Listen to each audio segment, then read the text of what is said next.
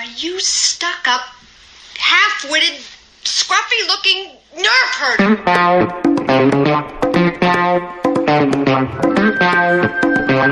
Who's scruffy-looking?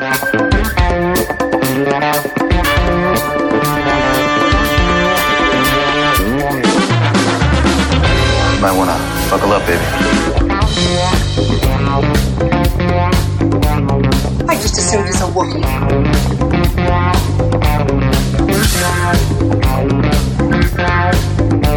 Hey, it's me.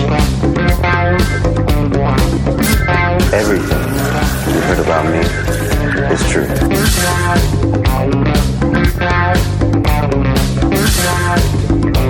If you come with us, you're in this life for good.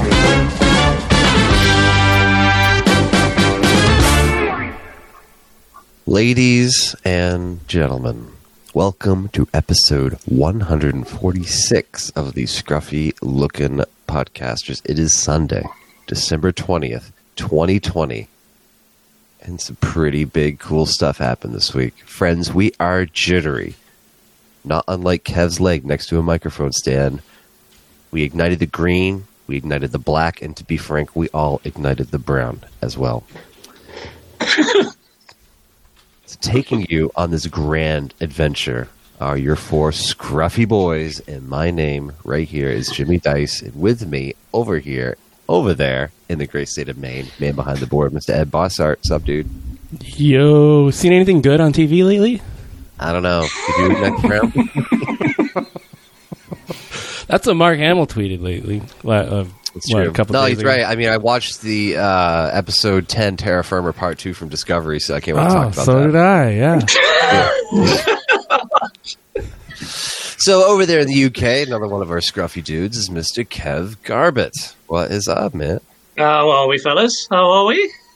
We are good. In answer to your question, I've not seen Out Good on TV. Still waiting.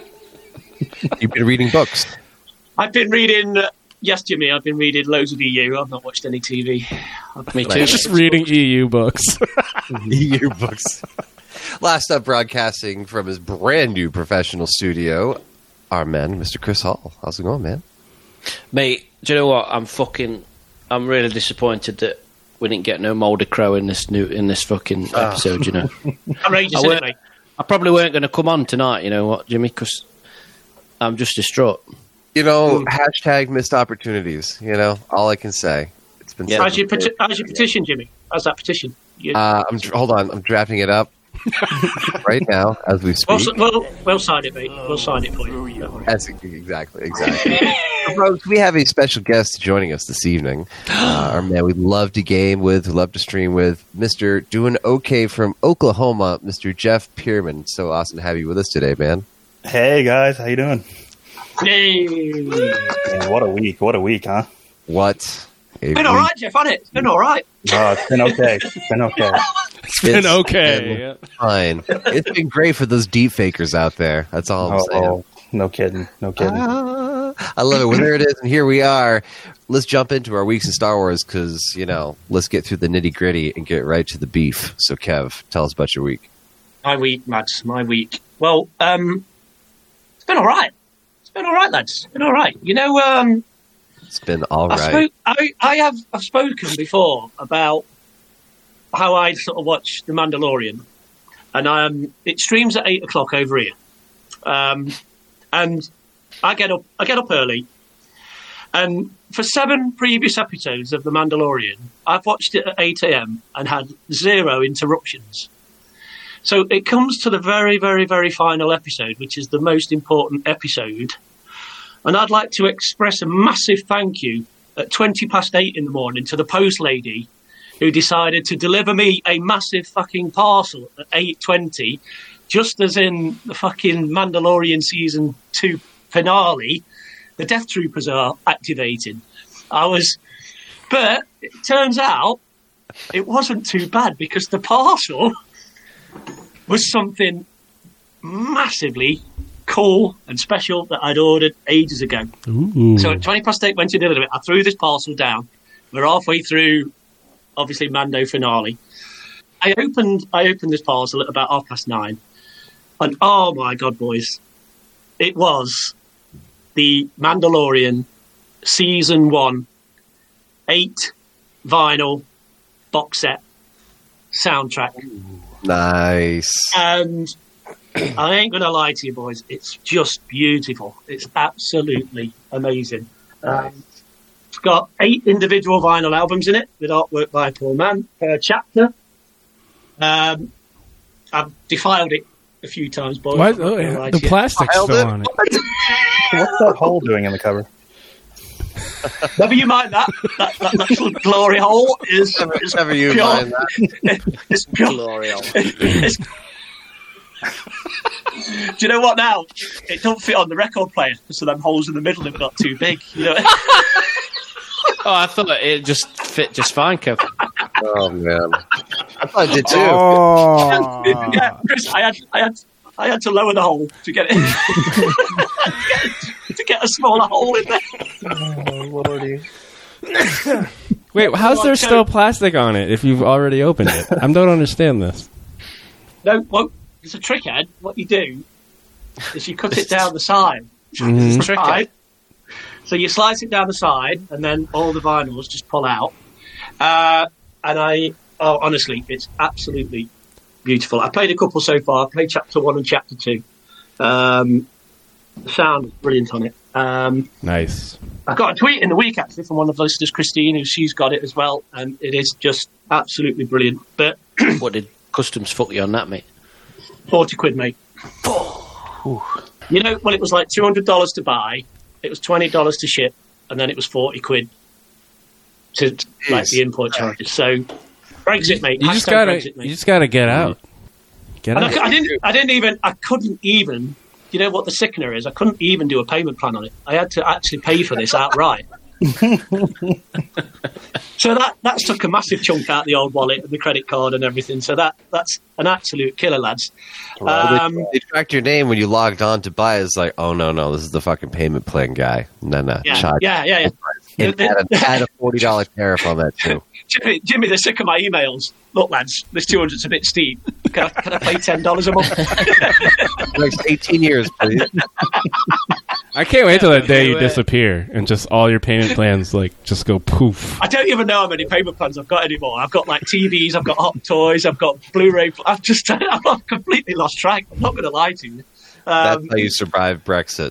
Payment plan. It is. Yeah, it is. I've got a payment plan through Kev. Yeah.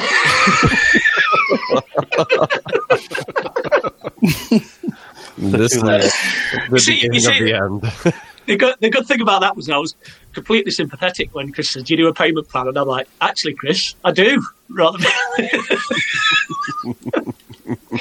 I've not told him the interest rate on it yet, but I am not surprised. So, yeah, I got that vinyl box set. Speaking of soundtracks as well, I don't know if you saw that Season 2, Volume 2 dropped on Spotify and everything. So I have listened to that twice now, all the way through.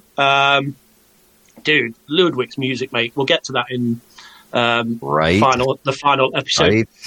So good. Have you heard it? Jimmy, did you listen through it 8 times? No, I've seen the episode like 12 times, but That works too. It just took the dialogue out of it, did he? He just listened to this. sometimes I do weird shit like that, yeah. So, yeah, that dropped the other day. Oh, the last 4 tracks on it, which are Troopers, A Friend, Open the Door, and Come With Me, are just fucking brilliant to listen to on your headphones and just turn it off. The bit with the Troopers on when that music's going is absolutely extraordinary. So I listened to that as well. And then finally, last night, this is how party time it is in the Garbutt household on a Saturday night. Revenge of the Sith, 4K, fucking... Oh, it's so good. It's so good. That's my favourite one so far in 4K. Revenge of the Yeah, Sith. You just see, fucking right. I can see all those beautiful computer graphics in glorious CGI. So that was it. But other than that, it was that's it. Nice quiet Friday. Nothing else happened. I think it's pretty much. Nice. Chris, Kev, do you know what I watched on Thursday, mate? Oh, come on, mate. Revenge of the Sith. Oh, mate. Awesome. I am loving this Revenge of the Sith love. Brother Anakin. What What made you do that, mate? I've got no idea. Yeah, I think I was just hyped for like Friday morning. I finished work because I booked Friday off. We'll talk about that later. And I was like, I just slipped it on the old Disney Plus. Mate, just fantastic. Mrs. H watched it with me. It was interesting commentary. But yeah, it was really good. What did she think of it? It's weird because I was watching it, and Jeremy Bullock's in it, isn't it? I know we're going to talk about it later, but he plays the pilot, doesn't he? And yes, mate. Jimmy Smits is. Oh, that's right. Yeah. I forgot about that, but yeah. And then I was watching it, and about 10 minutes after I'd watched that scene, the news came up on my phone, and I was like, it freaked me out a bit. But yeah, so I watched that. I watched a bit of Rebels in the week on my lunch breaks. But as Jimmy alluded to, my studio's done. So I've spent all weekend moving. I boxed up all my toys. They're still all in boxes. I've just got shit everywhere. I've got to talk really close to the microphone because it's echoey. But other than that, Friday, didn't do out on Friday. Boring day. Yeah, it was, wasn't it, mate? Yeah. Wait, you like painted or something? Didn't you paint that room you're in? Did drywall, mud, Can you imagine that? mud and tape. Kev, you know, sometimes, Kev, that fucking British humour just gets lost, doesn't it? Just totally lost in translation. We've talked about this before, and that was the prime example of the British humour getting lost in translation there. Yes, absolutely, mate. Absolutely. Right, that's me done. Who's next? Move along. I think it's me. I didn't do shit. Edward. I didn't do anything. I played a lot of World of Warcraft. That's about it. Are the Star Wars characters in that? Nope. Kind of. Although they do. I think there's some Easter eggs throughout the game. Ed's character is named Ahsoka. Well, it's There you Ahsoka go, backwards. It's Ahsoka backwards. Yes. Oh, yeah, you're right. Okay. Ed, can we have a 20-minute game review? Because we've got a 20-minute Discovery review coming up with it. We might as well do a World of Warcraft one, ain't you? Way to really steal my thunder there, bro. That was going to be a surprise. Sorry, So mate. surprised. You're right. Yeah, We'll keep it for our Patreon members only. Yeah, no, I didn't really. My girls drew some Star Wars art. That was pretty cool. Surprisingly, I don't know what their fascination with drawing trees next to Baby Yoda and Mando, but they did that. Maybe they were thinking of the Jedi episode. Yeah, Yeah, that's what I with all was the thinking. Maybe trees, they yeah. really like that episode. That's ingrained in their head, so then maybe they were just picking on that. Yeah. And then Gwen loves Ed, was Bo-Katan, so she drew her. And I was Was the like, artwork good? it's pretty good. Is it- A lot of color. Is it better than? Was it better than certain artwork you could mention?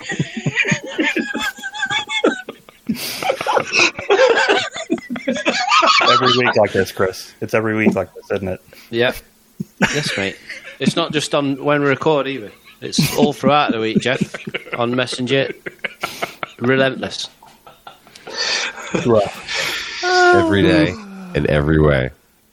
It's not far off my birthday, and let me stress right now that I absolutely love and adore Christopher's artwork. I think it's the best that I've ever seen in my entire life, and I love the contrast between the black and white pictures and the colour pictures that he does. I love it, especially when he uses color. I particularly like colour. Yeah, I do like the colour ones. But I think Chris is an artist. He decides what he prefers, and I just love whatever he does. Jimmy, what about your week, mate? What you don't know, Jimmy? Yeah. I played a bunch more Squadrons. Been really enjoying that. So last week when I was talking about the TIE Defender being a complete boss, wow. If you can master some of the new loadouts that you can have with the TIE Defender, you are unstoppable.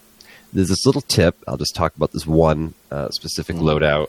Left auxiliary upgrade. Just the tip. The Sinar Advanced Power System. What it basically does is, as soon as the buff recharges, it'll give maximum boost to either your engines, your weapons, or your shields, whichever one is being boosted at the time. So as that's going and you're going into something, you can like have your boost all charged up and then just dump all this other additional power into weapons as you're just like cranking at something. That on top of the this lighter hull upgrade that you can get, which makes your agility and turning capabilities increase by like 10 or 15%. I don't know what the exact numbers are, but you get a 20% decrease in your overall hull value. So your hull then begins to be basically the complexity of the strength of like a TIE Interceptor, but you have shields, which is a huge bonus. So Matt, you basically need to be on the fly, going fast, hard and fast, all the time in this TIE Defender. And if you can do that and really use the Tokyo Drift power slide ability, just to like get around stuff and just go back and forth and rubber band yourself back and forth, you are fucking unstoppable. I am going to master this. This is my mission. Do you get a tractor beam like in Rebels? You do not. The tractor beam. Yeah, I know, right? I haven't gone that deep, and I think the tractor beam is only in the support craft. No, they may actually have the tractor beam in other ones. Well, it's in the miniatures. It's in miniatures, right? It's okay. Yeah, it is in miniatures. Oh, it is in miniatures. You're right. That shows you how often I use that in X-Wing miniatures. But yeah, that was really exciting. I really enjoyed playing the new updates for 4.0 for Squadrons. It's so much fun. It is a blast. Star Trek Discovery Season 3, Episode 10. We're going to talk about the next 40 minutes on this. What about the B-Wing? It's getting better on me.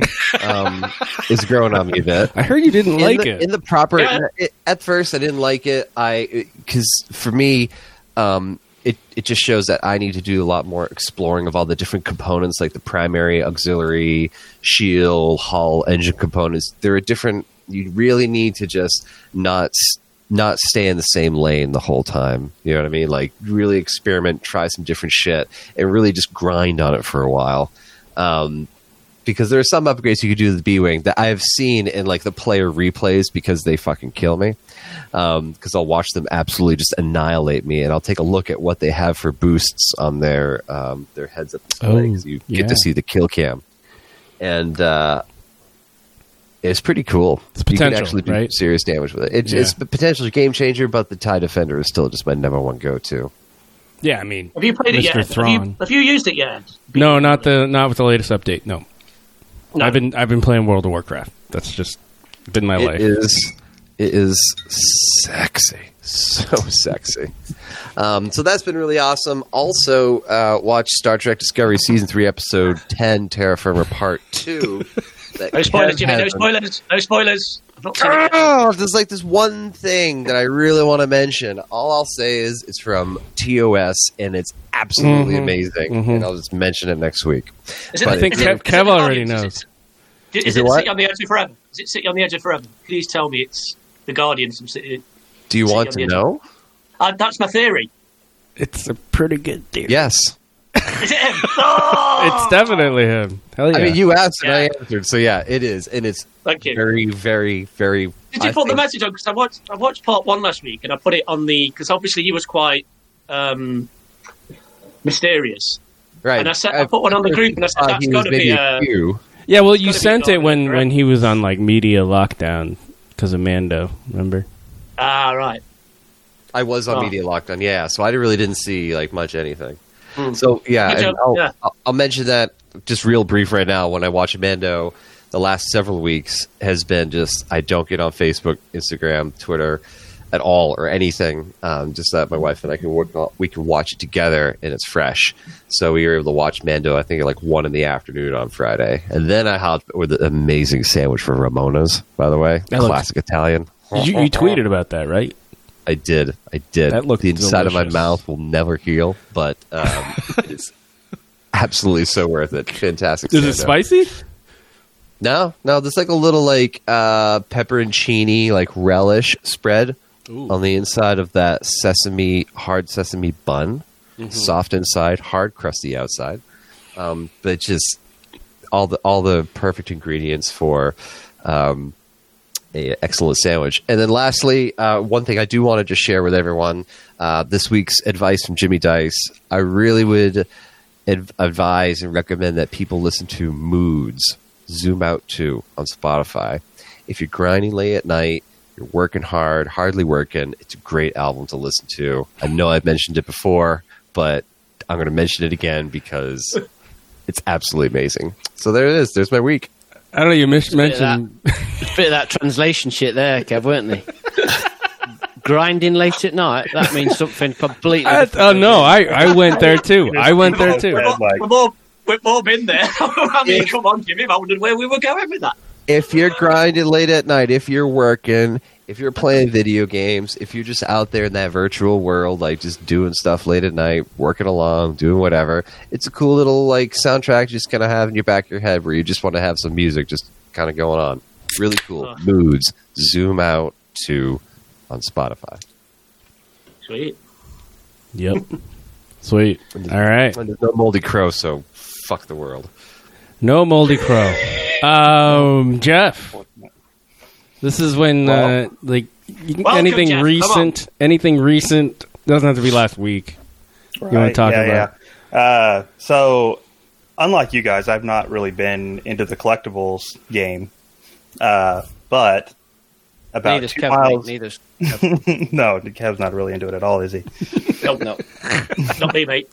About 2 miles from where I live now, a collectible shop has just opened. Oh, sick. Named the Bounty Hunters Guild. It is 75% Star Wars. Hang on a minute, Jeff. Let me just get that plastic bag of my ventilator. He's getting the lube out. What we got? Kev, they have a sail barge in the shop. How much, dude? 1,500. He bought it for 1,500. I don't know what he has it listed as because it was not for sale. He had it listed not for sale, but you know, there's always a price. You had an original. On that? Not enough. In the rest of your life, probably. But they also had an original Boba Fett from the Kenner line, which was pretty sweet to see. Had a lot of amazing stuff, but I found this one buried, kind of like in the back of some shelves. It's one of the most random characters. Didn't even know that they would ever have an action figure for it, but it is Ton Wei. Camino cloner. Oh, fuck. That beautiful packaging. A cloning tank with it. And is your father here? It is also signed? It is signed by the actress. That is so cool. Dude, that is $10. That is a giant box for such a much? skinny character. $10. What? $10. It was buried on a shelf. Chris would pay like $100 for that. Man. But yeah, no, that was it, and then obviously Mando. But I'm really excited. A lot of money there. Her scene. Dude, that was a good pickup. Can I see that one more time? Yeah. Oh man, look at the packaging, boys. Look at that. Clean, fresh. Who plays there, isn't it? Is it Rena Owen or something? Yeah, Rena Owens. I believe that's her name. Yeah. You met her, Kev? I have, mate. Of course, mate. Good friend of mine, mate. Good friend of mine. No, they did. I have genuinely got that autograph, mate, because around about Attack of the Clones time, I think like one of the cons in London, they had quite a lot of the Australian, because that's when I met Tamora Morrison, and I met Rena Owen, nice. and I met Daniel Logan, because they had like quite a few, because obviously it was all filmed in Australia, so she was one there. So yeah, I did meet her and get an autograph, mate. So nice, obviously. Yeah. How'd you like that? I was going to ask you and Chris, because I asked Ed, he didn't remember, but what was the price on the HasLab Razor Crest? Do you guys remember what it Yeah, it was 350 quid, which is 400. What's that? 420. Yeah. So this guy that ran the shop backed 15 of them. Whoa! 15 of them. Yeah. I don't know. He's going to put like a 50% markup on that shit. Yeah, I don't know. I don't know where he spent his money or how he got his money, but Imagine how he felt when he saw it get blown up. oh shit! Oh, I'll tell you how he felt. yeah. Yeah. We talked about this, about whether it would be more or less collectible now. They've blown it up. So that's quite interesting, in the fact that if he's brought 15 and I think it'd be more. He might have a lot of money. He might have a lot of money on his hands. Yeah.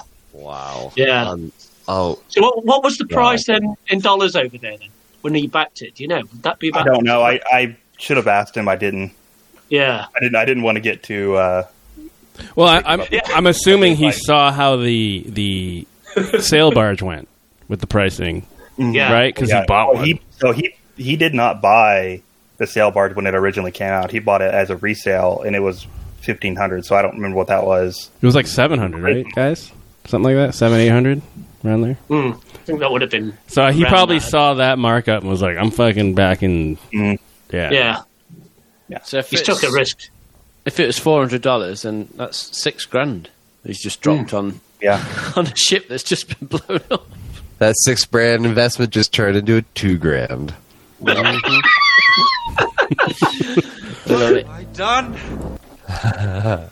Wow. Oh, That's wow. amazing. That's astonishing, isn't it? Hey, you know what? It might work out for Name him. of the game. Honestly, It might work out. It might work out. yeah, it might Yeah. work out for him. Anything else, Jeff? No, that's it. That's it. Nice. Nice one, dude. Cool, man. All right, so we're doing a little different thing again this week. We're not doing the segments because we got a lot to talk about, aka this Mandalorian episode. And we have a special guest, so that means we're doing our quickfire interview hosted by Mr. Chris Hall. Chris? Quickfire. Interview. Questions. It's outrageous. Brosnan. Are you ready, Jeff?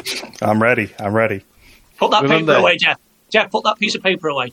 Gone. They're gone. Remember, this is quickfire.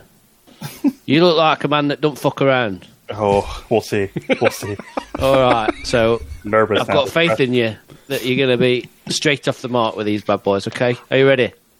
Ready. Right, let's get to know you a bit better. Favourite Star Wars trilogy? Original trilogy. That's too slow, Joe. Sorry. Jeff. His name's Jeff. But yes. Come on. Slow Joe. Are you ready?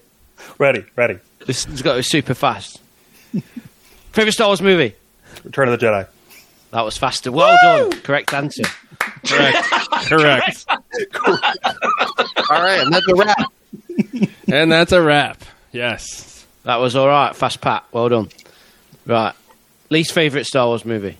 Attack of the Clones.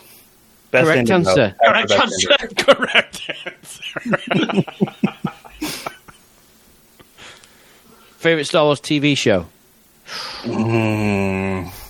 Rebels. Come on. It's Rebels. Oh, that's the first time answer. I love Clone Wars, but Rebels is my era. So You know this includes Mando, right? yes, I do, and I Okay. do love Mando. But Rebels, it's got so many good things in it too. Nice. Space. Do you read, Jeff? I do. You can't win them all. Sorry. Have you got a favourite Star Wars book? Yeah, probably Lost Stars of the new books. I'm just gonna stick with the new canon books. So Lost Stars. Yeah, that's my favourite too. Have you got a favourite lad or a lass? Luke. Luke You're Skywalker. getting all the good answers tonight, lad. I like you, Jeff. Have you got a favourite bad guy? Maul. It's got to be Darth Maul. Oh, that's a first time answer as well. That's a good Nice. one. I like it. Favourite background character? He met his unfortunate end, but Bib Fortuna. Oh, Awesome. what a dick. That guy. Oh. The big We'll get there. We'll get there. Yes, we will. Right, I'm not sure I can call this. I like light side or dark side. Light. Good man. Light. It's close. So, We've had some interesting choices for this one before. So, what's your favourite lightsaber colour? What would it be? Green. It would be green. Correct answer. You might be my favourite guest so far, Jeff. Right, so I'm reading them off of paper, so anytime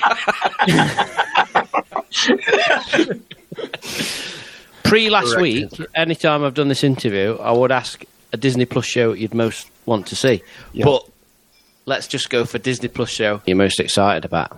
Oh, Ahsoka. But Acolyte is a close second. Right, I'm going to follow this up. There's only one answer to this, Jeff. Okay. So I would normally ask which actor you want to see in said excited program, but we obviously know we're going to get Rosario Dawson. I already know the answer to this question. So, who do you want to play the protagonist of that series, Grand Admiral Thrawn? Chip Brosnan. I think. Yes. I think he should be the guy. He's my protagonist.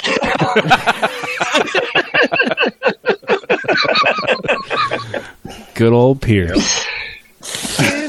Queen.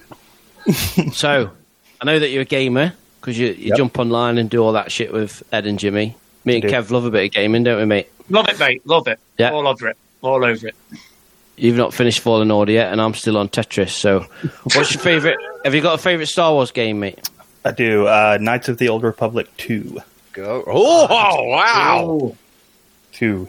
As buggy as that game was, It is I buggy. love it as well. The lore is so good at it. Here he is. Sounds like Here he is. Cyberpunk. Right. What, is that it? That's me done. Before we jump into Mando, has anyone got any questions for Jeff? Jeff, on the no. mate. Speed. You always ask this one, and I'm going to ask it, Chris. What's your favourite collectible? You own? It's one that I haven't actually received yet. So I jumped in on the sideshow thing. I ordered a Ahsoka Tano. Ooh. So that should be in supposedly next October, but we know how that goes. Yeah. Jeff, So- we're all right, Jeff. Jeff, I've ordered that. Don't worry, mate. Ed's not ordered that. Don't worry. You're fine. Oh, we're good then. Okay, good. Yeah. That you know of. Oh, hang on a minute. Ed. Is there something you want to tell us? Oh, frack me. Don't order it, Ed. Don't you dare order Eric. it. Yeah, Don't put that on us. No, I'm waiting for the Rosario Dawson rendition. I'll get that as well then. Get a multiple. Yeah, I agree. I've got about 3-4 Boba Fett, so Might as well have 3 or 4 Ahsokas, yeah. yeah. As long as it's not the same sculpt with a different head. Jimmy, you got a question? Yeah, I got a question. Going back into, which I loved your Knights of the Old Republic 2 answer, by the way. What's your favorite part about the lore of that story? Like, if you just to pick one, like, aspect of it, what's your favorite one? Hey, I'm asking a question. Can you guys be quiet back there? Thank you. It has to be the Force lore. Like, the way that they approach the Force in that game, to where it's not just owned by the Jedi or the Sith, it's owned by everyone, is a little reminiscent of Jedi, and the way it approaches it is really good. So that was probably my favorite part of it. Cool. I really dig that as well. Because that whole storyline, and then with the book about Revan and KOTOR 1. Who? Yeah. Don't worry about it. Side character. The protagonist / antagonist. He's another protagonist. Just for my own Keanu amusement Reeves. and education, just throw some character names at me from that.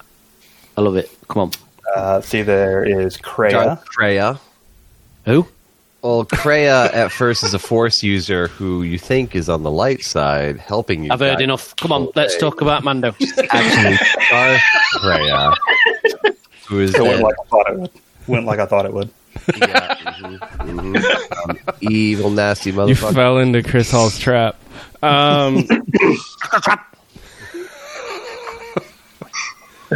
What was my... Oh, yeah. I have a question. Are you pro Space Whale or anti-Space Whale in live action? I hated that episode so much, and Dave Filoni was like, "Hey, that thing that you hate so much, I'm going to destroy the character you love so much." What a prick. That's What a prick. the Space Whale conundrum. So, right? I can't wait to see We those all love space Thrawn. whales harvested for their space whale oil to power Star Destroyers. That's what I want to see. Oh, man. They're friends, when man. they return in the Ahsoka series as well. Chris, Yeah. they're friends, right? Not Oh, they're gonna be energy? there. They're going to be there. They're Friends, going to be not there. food, friends, not lighter fluid. All right, anyways. They're going to be there.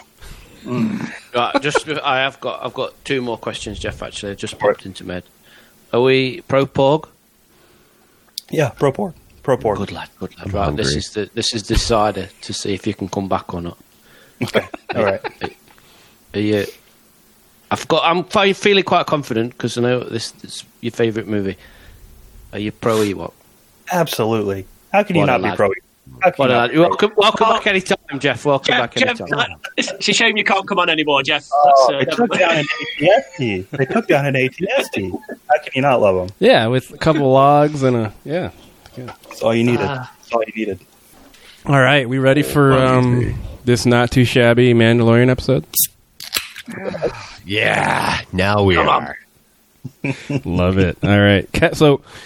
So this for this finale, Kev has graciously volunteered to lead us through his reaction / review of the episode. So he's going to lead us. We're going to respond and tell you guys what we think of it.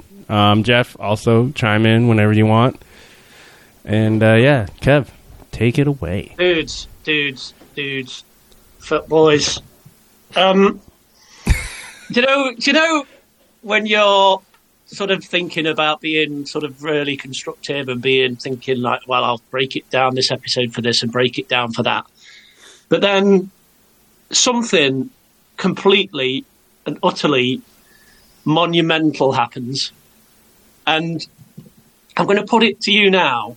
Is it normal for a 46-year-old man at 8:30 on a Friday morning to be crying and blubbering like a gibbering wreck because a certain character that you were absolutely thinking they won't have the balls to do it turns up and is completely and utterly badass?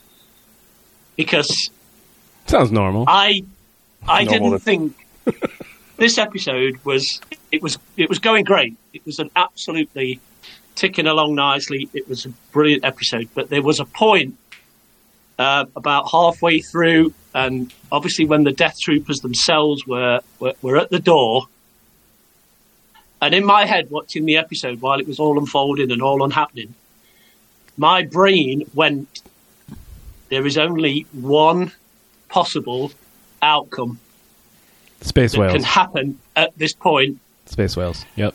And they let me down then because it wasn't space whales. It was some fucking random Jedi dude or something like that. and Jimmy, this one's for you, mate, because at minute 29:51. Oh, scene. Right, Jimmy, did you get that? Minute 29:51. Yep, got it, scene. Right? Got it, scene. There was an alert of an incoming spacecraft. At that point, I was absolutely gone. And we saw the absolutely brilliant shot of that X-Wing coming in. And at that point... Captain mate, Carson Teva. I was thinking of you, Jimmy, thinking like, it can only be one person. But I tell you what, in the episode, with the shot that got me, that really, really did it for me, was the shot on the view screen of that black hooded cape just walking and just about to, you knew where it was going. And I was and I'm not proud to admit it, but I was an absolute mess. It was pure. Did you cry? Yeah. Pure. So luckily, the parcel joy. lady had already come. Dude. What would you have done what would you have done if she showed up right then? He's a serial killer. Well, let me put it this way. I wouldn't be sitting here with this final box set, would I? Because can you imagine if, like, halfway through Luke Skywalker being awesome, there's a knock at the door with the post lady, and I'm absolutely like, it looks like I look like one of my family members have died, and I'm boxing each other. Go, are you okay? To what comforted? You go, fucking Luke Skywalker's turned up. The whole last 20 minutes of it, because it was so early in the morning for me, and it was like a really weird feeling. Me and Chris have spoke about it before, that when you get up and you're watching an episode at that time in the morning, it felt like an utter dream, like a whirlwind. I couldn't believe what I was watching.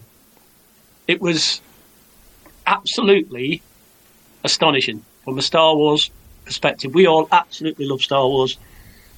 Dude, it was tears of pure joy.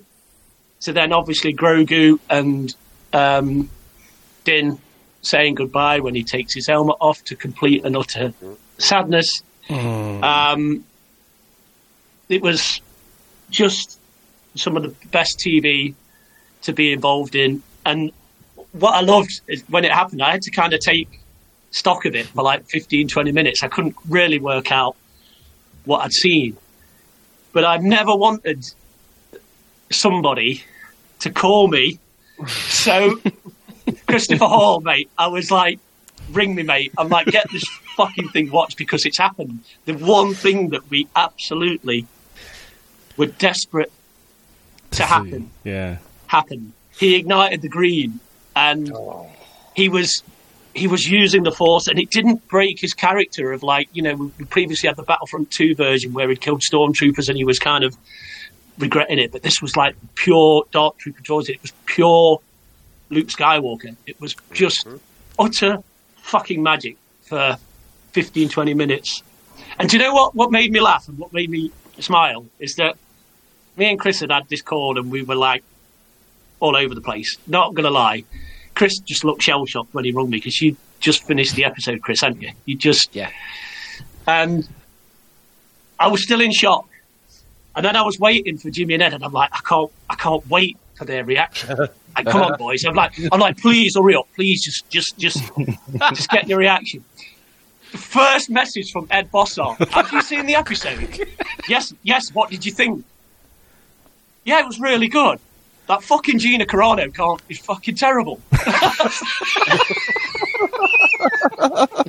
And I was like absolutely perplexed because like one of my greatest characters, the greatest character of all time, had just turned up and owned it, and then Ed was suddenly like, yeah, it was all. Well, it was all fine. It was weird for me because I watched it and I did cry. Like I shed tears. I don't shed tears often, and I shed tears when he made his way to the bridge. And I don't know, Gina Carano's acting just really bothers me in this episode. It just really bothers me. And that was like a solid thing in my brain, but the whole Luke thing, I don't think it fully registered because I just watched it. Like, it wasn't like, holy fucking shit, it's Luke Skywalker. Like, oh my god. Like, that happened to me throughout the day. But when you asked, and I was just like, I don't know, I was in a daze. I don't know. I obviously loved it. Fucking amazing. I loved that Luke sequence. It was really good. But we had a chat, Chris, after, didn't we? And like, mate, your reaction, mate.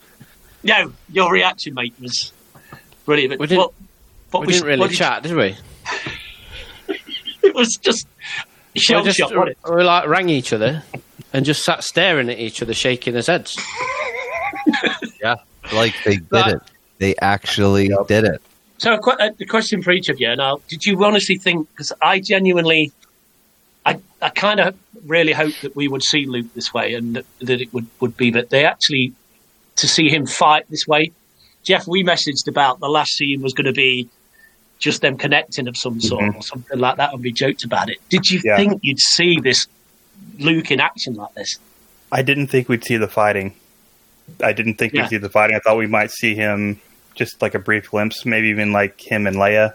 But wow, my friends and I, we watched together at the same time. Okay, and we type like through our Steam chat while we're watching it. And when Luke showed up, it was just a string of letters and numbers and exclamation marks, and there was no coherence to it for the next 10 minutes. It was amazing. There was goosebumps, tears on the corner of the eyes. It was a moment. It was a moment for sure. Big fucking deal. Yep. So, Chris, tell us your whole experience of that whole Luke turning up kind of thing? Well, I booked the day off work for this because I got shitloads going on and like outside of this episode, and I just needed to get loads of shit done before Christmas. I was like, I can watch fucking Mando and I've not got to try and sneak it in or wait till after work or do it on I can do it first thing. I'll drop the kids off at school and then get straight on it. So I was about 40 minutes behind you, weren't I? Yeah. Mm. And it was just bizarre. It was just fucking mad. I was super excited because I was like, yeah, you watch your Mando finale, that gotta go to work. You know, you got that buzz, and I'm like, this is fucking great episode. It's really, really good. And then that X-Wing turns up, and I just fucking like jumped off the sofa, and I'm just like, and obviously I've watched it multiple times, and we've all seen it, and the way it plays out, I was just like, just saying out loud, they're doing it. They're actually doing it. And I couldn't really like, I was that shell shocked, and it's well documented on this pod that Luke Skywalker's like my favourite character of all time, and I was just stunned. I was like, I couldn't believe what I was seeing. I didn't really take it in. I was just like, what is going on? And then it ended, and I rang Kev, and I didn't really speak, did I? Speechless. Like, I rang Kev, and like, Kev answered the phone, and Kev's going, mate, just like shaking his head, and I'm just not even responding. I'm just like, I was stunned, and then the conversation kind of didn't go anywhere. I think we said a few things to each other, but it was quite. We didn't really. I was like, I've got to go, mate. I can't even believe what I've just seen. I've got to try and compute it. And then I went to the toilet once I put the phone down, and I was stood having a piss, and I just burst out crying, while I was having a piss, and I finished like there was tears like coming down my face, and I walked into the front room and I sat on the sofa and I put my head in my hands and I just sobbed. And it was weird. It was like really cathartic, and it just something come over me. And Mrs. H came downstairs because she was working. She was like, "Are you all right? Was it all right? What's happened? What's happened?" And she's like put her hand on my shoulder, and I was just going, "Luke, Luke." I love it. And then like she was like, what do you mean? And I just burst out laughing. Like it changed from like cry. I weren't upset. It was a really strange feeling. And then I was just laughing. And the rest of the day I was like, I kept tearing up and then just swapping between tearing up and laughing. Yeah, fucking mad, mate. Just nuts. That was my first experience of it. It was that's cool, man. Yeah. You see, I did love the fact, like you mentioned and you got onto, was when we had a chat, we were like, not really saying anything, and then you were talking, then you went, Kev, mate, Kev. I've got to go, mate. I've got to go and like take this all in. And I'm like, mate, it took me out. It was like an hour later for me, and I still hadn't taken it in. Yeah, I think that's why I responded the way I did, because I was just like, well, I know this part, but holy shit. Holy fucking Chris, shit. I totally get the laughing thing. While I was watching it, I was just laughing, but also like tearing up at the same time because I was like, oh my gosh, they're really doing this. Yeah. It was like, it was one thing like with Luke, but the fucker, like when R2 came round the corner. Oh, mate. Cherry on top right there. Cherry on top. It was unbelievable. The beats. Around minute 37. Scene. Jimmy, how was your reaction? Jimmy, come on. Tell us. I mean, just to go back to the X-Wing moment, I legit, minute 29:51, legit thought when the X-Wing flew in, and I was like, there's Captain fucking Carson Teva to the rescue with his New Republic blaster rifle. These are trying times. He's just going to sit in the hangar bay in his cockpit, and all the Dark Troopers are just going to come to him, and he's going to be picking them off one by one, and it's like all the day's work for a New Republic Marshal. and then just fly off. And that's the end of the episode. Jimmy's the only one to fall the fact that it was Luke Skywalker. Who's this fucking guy coming on? When I first saw the X-wing, I'm like, are they really doing this? Like they're bringing Tiva back in. I'm like, okay, cool, let's go. But I didn't think it was Luke until I saw it the image of it like going into the bay, and I was like, oh, they're really focusing on this. Oh fuck, they're doing it. And the entire time I'm just sitting there with my wife on the couch, and we're going watching it. And the whole time I'm like, wow, they're doing it.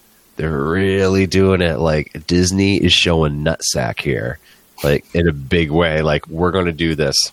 Luke Skywalker, here it is. And then minute 34, 33, so San Sebastian to Mark Hamill deep fake. And I will say that I am on the record, previous episodes when talking about Rogue One, I am so on board with the CGI deep fake, like when they did Guy Henry for Grand Moff Tarkin, and then young Princess Leia, A New Hope.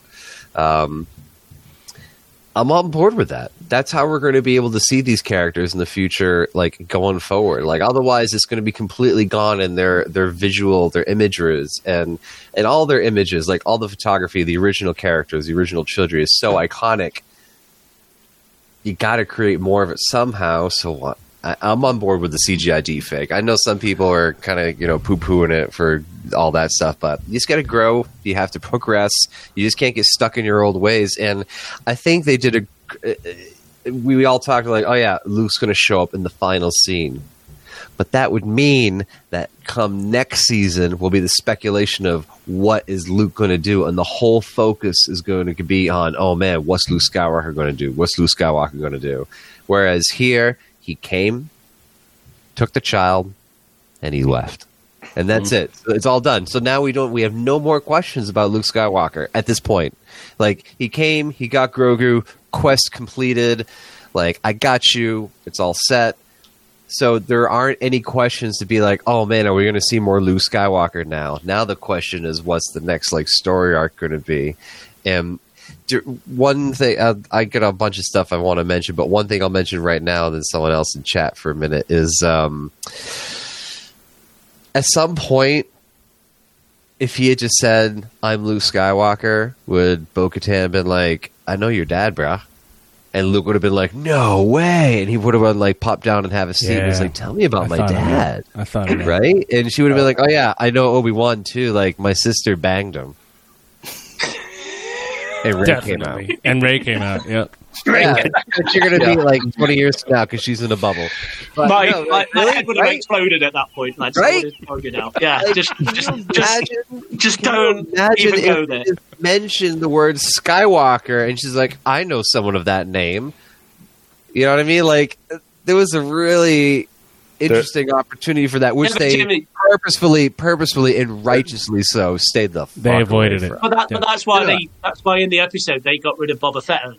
Because obviously from Return of the Jedi, clearly that was a storytelling point of going, right, okay, we can't have Boba Fett on the we can't have him there. Too many questions. Too many questions would be asked. He needs to show up.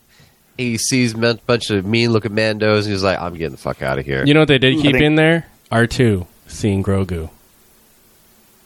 And freaking out because he's like, I know Yoda. Yeah. He's like, this guy looks like Yoda? I'm super excited. Yeah, R2 came over and was like, oh man, you look cool. You don't like you're going to steal all my shit? Little does he know. I don't know if it lines up with Revenge of the Sith or where R2 was, but I've heard some people speculating this weekend that R2 was the one that got Grogu out of the temple. I heard that. I hope so. Oh, wouldn't that be cool? That would be cool.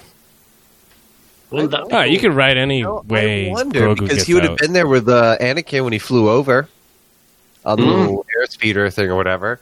So that's what made him go from Din, you see, because he didn't want to go, did he? And then R2 comes around the corner and he's like, I know you. Now, if that was an episode in a droid story, would it give you a little more credibility? So how was everybody with Jimmy? Do you want to say any more? Or? I guess this one last thing about the Luke in the Luke scene. we're seeing Luke in his Jedi Prime. Like my wife pointed out that like we're like back in the 80s and 83, like we're seeing Luke with a lightsaber doing all this badass stuff that they just couldn't do in live action in 1983. Yeah. So we're seeing Luke at near peak of his power, like defeated the Emperor, not really technically, but defeated Darth Vader, not really technically, but whatever. He surpassed that big challenge. He is a Jedi Master. Like, this is the thing. He's good. He is, you know, walking around truck nuts on his X-Wing. Know what I'm saying? So I think that's very cool to see that, and I look forward to seeing more of that. Oh, plus also the way that they brought him in and exited him again, he wouldn't have to really say much more.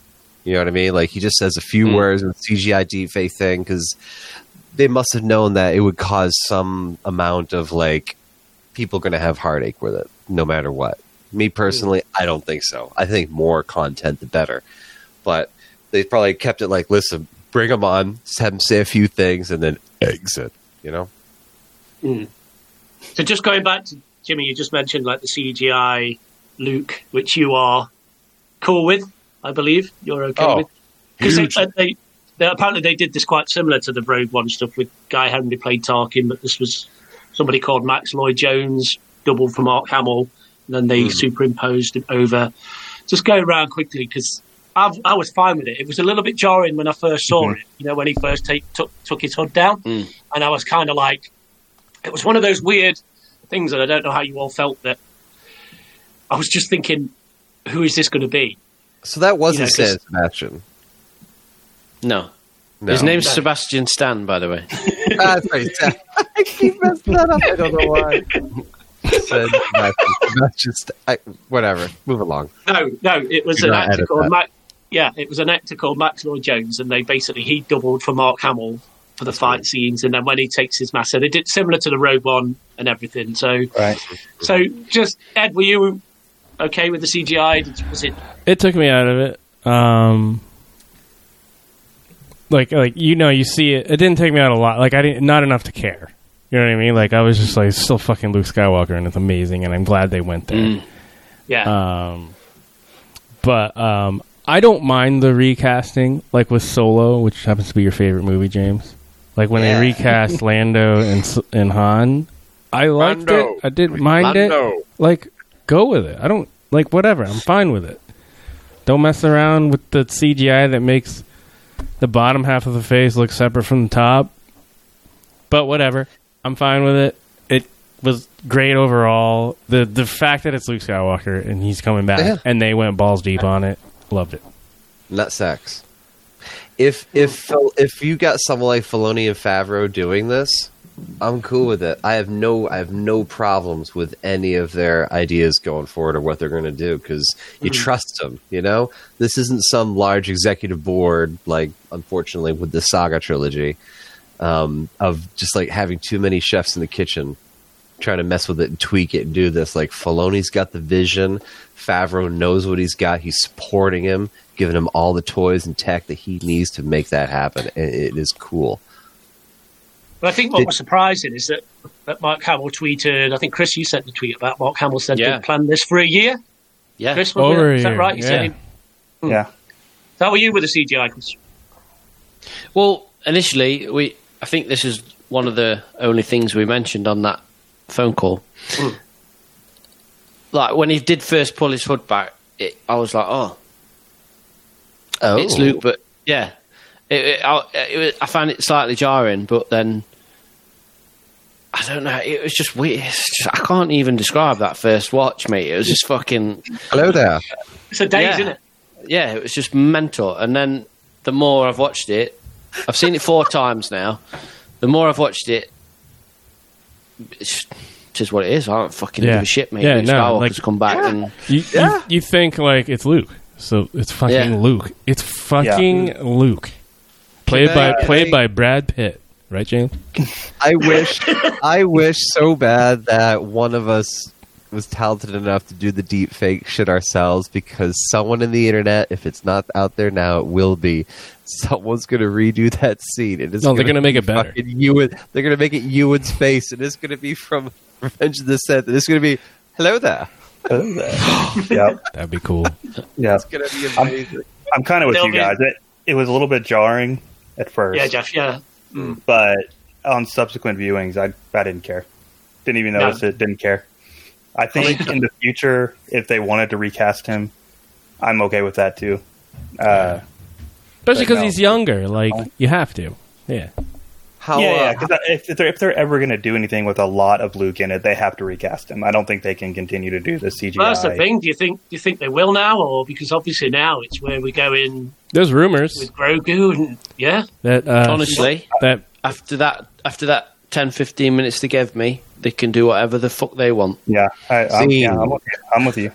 It was executed properly, right? 100%. Executed, perfect example. Yeah. The one time we've seen it executed properly. 100%. This was executed properly. Do we agree? 100%. This was executed that is properly. a heard scene. I didn't see Katie O'Brien get shot. I was going to bring this up.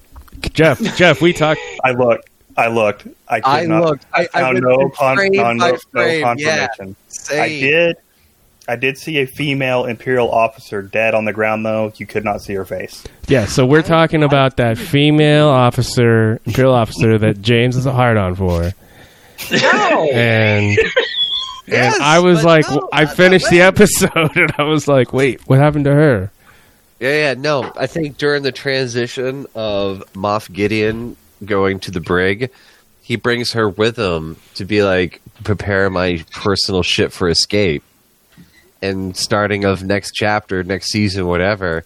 I'm going to be honest, from like the very, very, very first shot when the episode opens, it was like some sort of fanboy dream, because it's literally Slave One going against an Imperial shuttle, and I'm like, what the fuck is this? What is going on? You're like, this. I've had dreams about this. Yeah.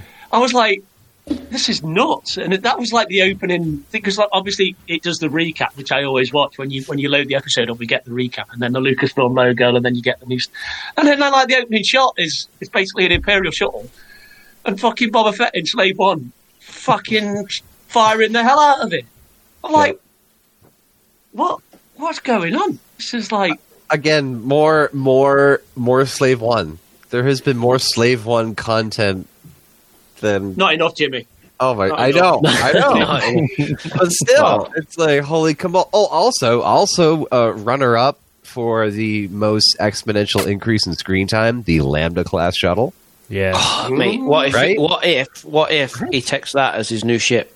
Mate, don't even retrofitted fucking Lambda class. Get the fuck out of here! That'd be awesome. Kits it out. Mate, give me that fucking shuttle Tardarium over fucking Moldy Crow any day.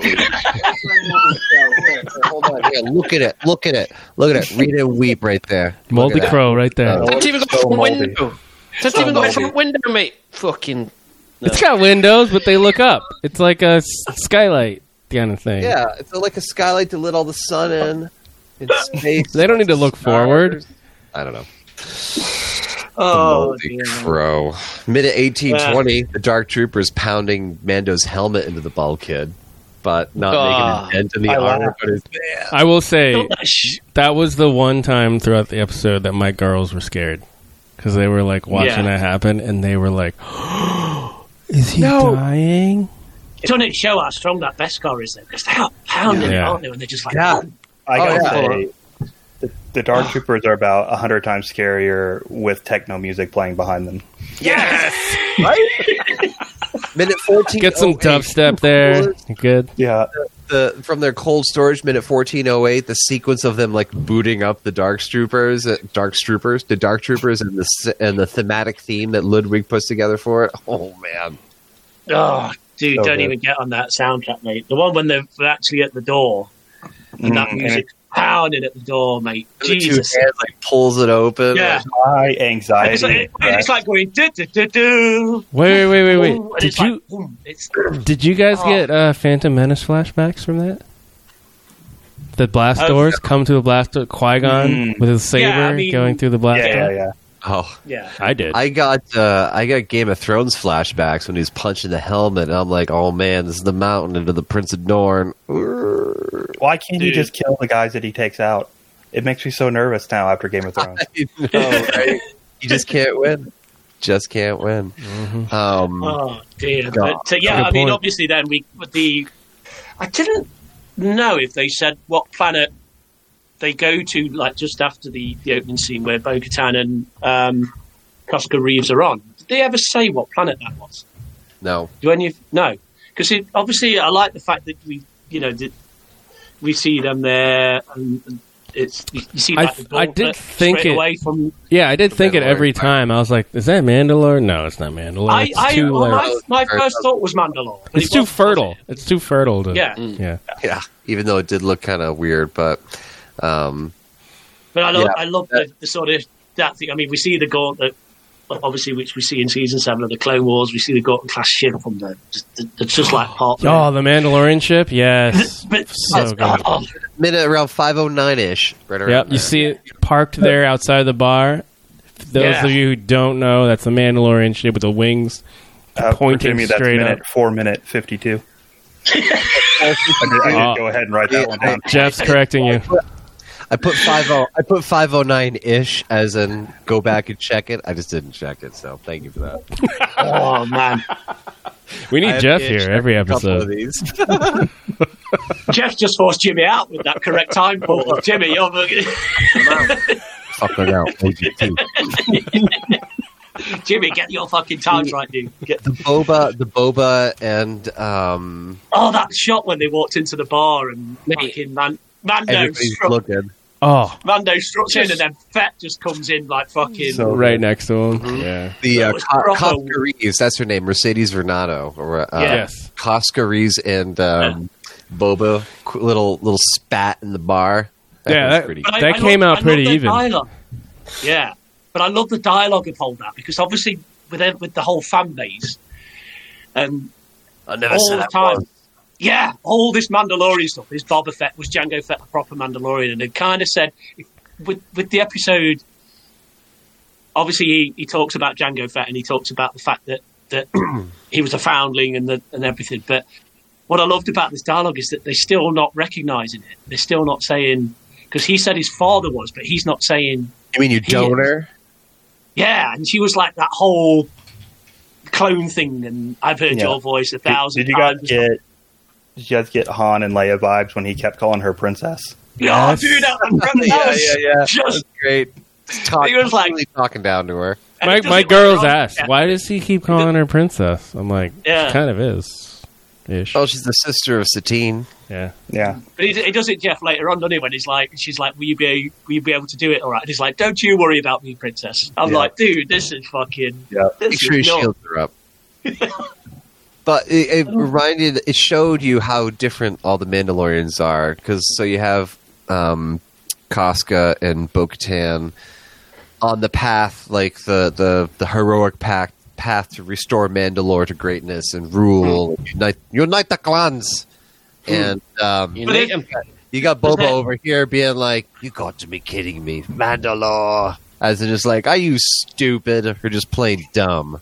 You know, that's what I got with that whole little interaction. What I thought was really cool. So, guys, we'll keep talking about this other stuff, but I'm going to throw out there that I think I'm going to just call it the next story arc, Chapter 1. I think it starts on the bridge of that light cruiser.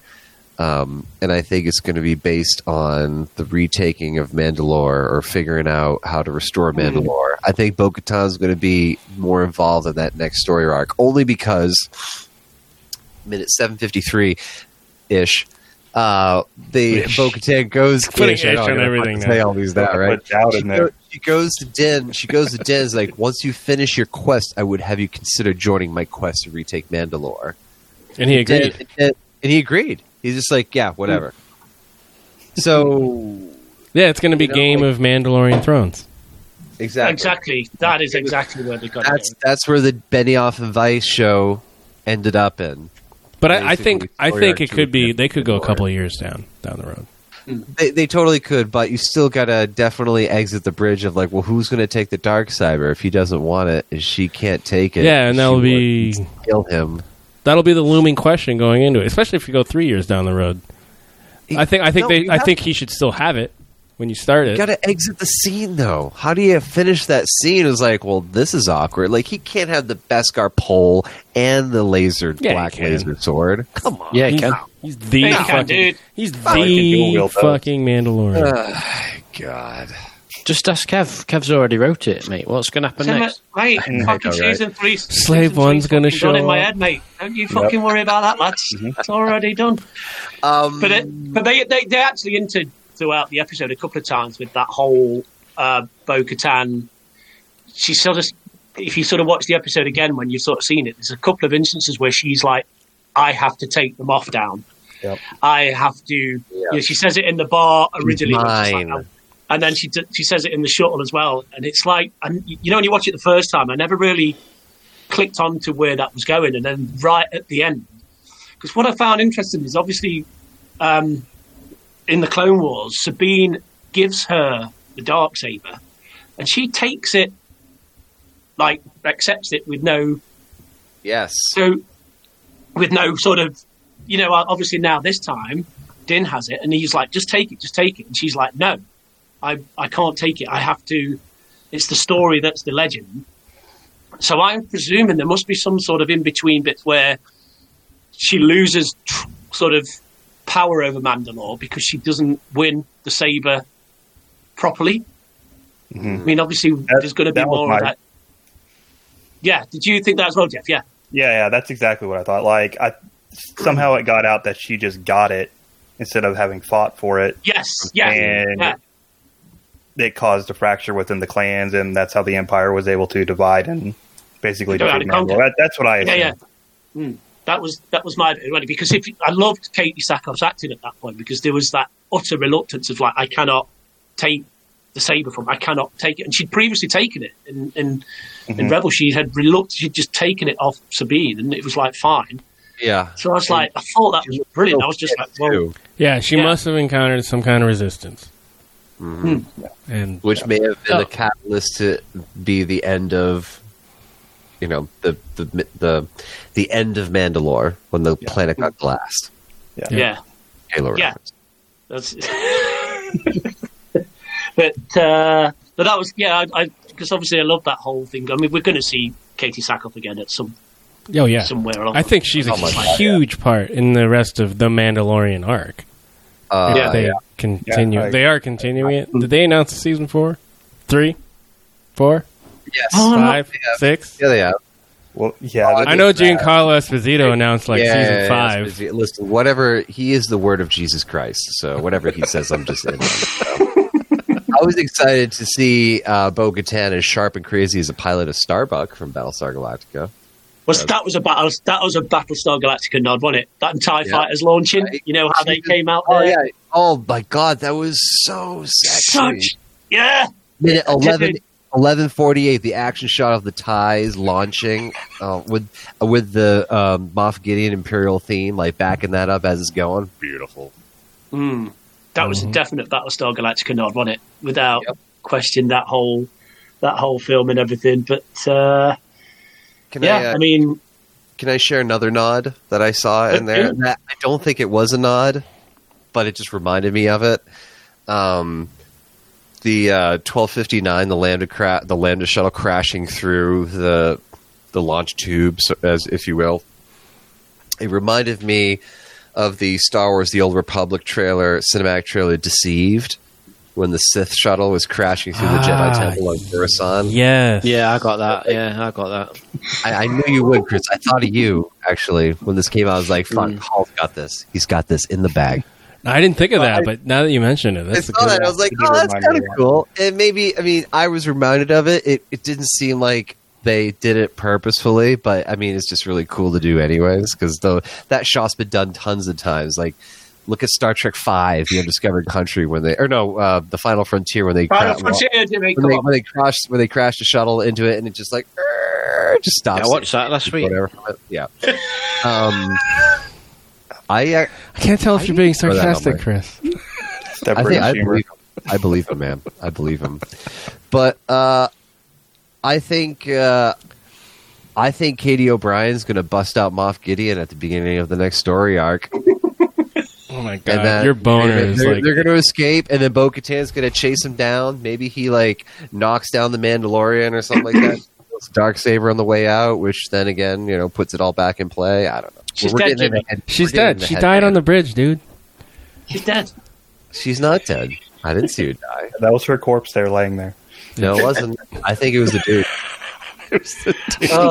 No, speaking of mirroring scenes from other things, did you guys feel Rogue One in that Luke scene when he ignites the saber in the hallway? Oh, absolutely. Dude, yeah. I honestly didn't. Like, I just was like, this is fucking Luke being badass. I didn't like connect Rogue One.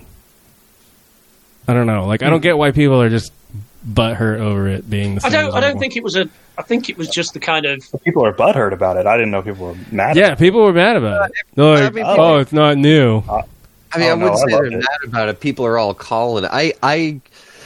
I didn't like that. Wasn't the first thing I thought of when I saw it. We're talking like the minute 33:05 when he's mowing down Dark Trooper's elevator. People made that connection, and now like that's all I see now, and I get it. But it wasn't the first thing that came to mind. It was I not just thought it was being dope as fuck. Agreed. I think it was just I can see the parallel between it because definitely. But I didn't feel it when I first saw it. I don't know. How about the Beskar Darksaber heating up the Beskar like a conductor? That was cool. Awesome. I actually liked the dialogue before that of the kind of Din Djarin and Moff Gideon kind of standoff. Oh yeah. At the point what I really like though is that he's kind of said, "I've already got what I need from him. I've got his blood." Yes. And minute 22:48. Yeah, and it was like his power that I've got, and so it was like just take him then and all that lot. So clearly he's got what he already needs, doesn't he? He's got. Mm-hmm. Did you think that Gideon was going to be genuine, Kev, and actually let Mando walk with Grogu out of that? No, of course not. Absolutely no way. There was always, we spoke about it before. As soon as Mando got that Beskar spear, that was set up for a fight for sure. For sure, though. But what if he didn't? Can you imagine what that story would have been like? Then he would have had a real beef with Bo-Katan. Yeah. So I didn't think he was going to let him go, but Giancarlo's acting was so good in that scene. Yeah. Like with his eyes. I believed him. I legitimately thought for a second that he was going to let him go. I thought he was genuine. It was very well placed timing of Ludwig. He was so good. He was so good. Themes in there. It really made me convinced of like, and I was about to be really disappointed. I was getting all my disappointment hopes up going. Kev, these fucking optimistic fucking Yankee twats, mate. Those cynical bastards over here, mate. There's no way for a minute I thought he's going to fucking let him walk out of there. Do you know what, Chris? Like, I knew. I would be Chris 100,000,000% because I was just like, this is it's only one way. Maybe one way, mate. This is going to go. No, you're right, but there was definitely like a glimmer. Definite. 1.3 seconds of just like, wait, like, is this really? No. And then he started swinging it. Is Moff Gideon's personal shit the Moldy Crow, and Mando's just going to hop on it? Yes. Yeah. No, then he started swinging the saber like a little kid. Just like, I'm just going to kill you. Oh, it's not going through your armor. Weird. Oh, man. I don't get it. But they even set that up in the bar scene because Bo-Katan actually says to him, the only thing that Darksaber can't cut through is pure Beskar. Yeah. At that point, it's like, they're going to fight then. There's that. That was one of those obvious. They filmed for like separately. Yeah, they filmed that separately, like on purpose. Yeah, like you could tell, just so they wouldn't know. Yeah, it absolutely was. But oh man, and then the actual goodbye scene with Grogu and another tear. Yeah, 3606 helmet reveal. Chris, were you in front of all those people? It was Strange. Right. That first time I watched it, I almost didn't register because I was just like, as I've talked about, just didn't even know what I was watching because Luke was there. When I watched it the second time and I knew that Luke was coming, that scene, mate, with fucking Din and Grogu absolutely destroyed me. Like, Mrs. H looked at me like, and I was doing that fucking ugly crying shit. You know, I did it in the cinema, mate, when I went to see Guardians 2, mate, when Yondu fucking takes his bows out, and you're doing that like, you know, and you've got like snot coming out your nose, and you're like, mate, that was rough. When he looked, mate, when he took his fucking helmet off and he touched his goodbye face, looks, yeah. all I could think about was Luke's standing there, and 5 years previous, yes, mate, his dad said to him, "Take off my helmet so I can look at you with my own eyes." Let me look at you. Let me look on you with my own eyes, mate. Mate, that was And absolutely. Luke's watching that with this like father and son. Mate, it just wrecked me. Yeah, it just really. I thought Pedro was fucking incredible. On point. Yeah. When they looked at there's a bit where they looked at each other, Luke and fucking Din, and I was like, yeah! I was just like, game recognizes game, motherfucker. Yeah. It was just so good. I wish. Oh dear, dear. It's astonishing, mate. And I've got to shout out to Pedro. His acting was just fucking brilliant, mate. So, but I'm gonna shout out one of my mates here, Griffo Mark, who fucking he's emailed this show, mate. I'd watched this episode and I had to take my car in to get like. You driving while you're watching the episode? No. And I'm walking around a town centre and I get this text message from Mark, who's like my best mate, and he's like, "Fucking hell, mate!" He says that episode was brilliant, mate. I fucking loved it, and he likes Star Wars. He's not balls deep like we are, but he likes it. He says, "Oh, mate, brilliant episode. Great to see Luke back. Great, fucking loved it." He says, "But I've got a question to ask you." So, of course, I was like, I didn't get the rest of the message, and I'm thinking, oh, this is going to be great. This is going to be some fucking Star Wars lore. This is going to be something that I can answer. And he's like, you know when fucking Mando takes his helmets off, what's happened to his moustache?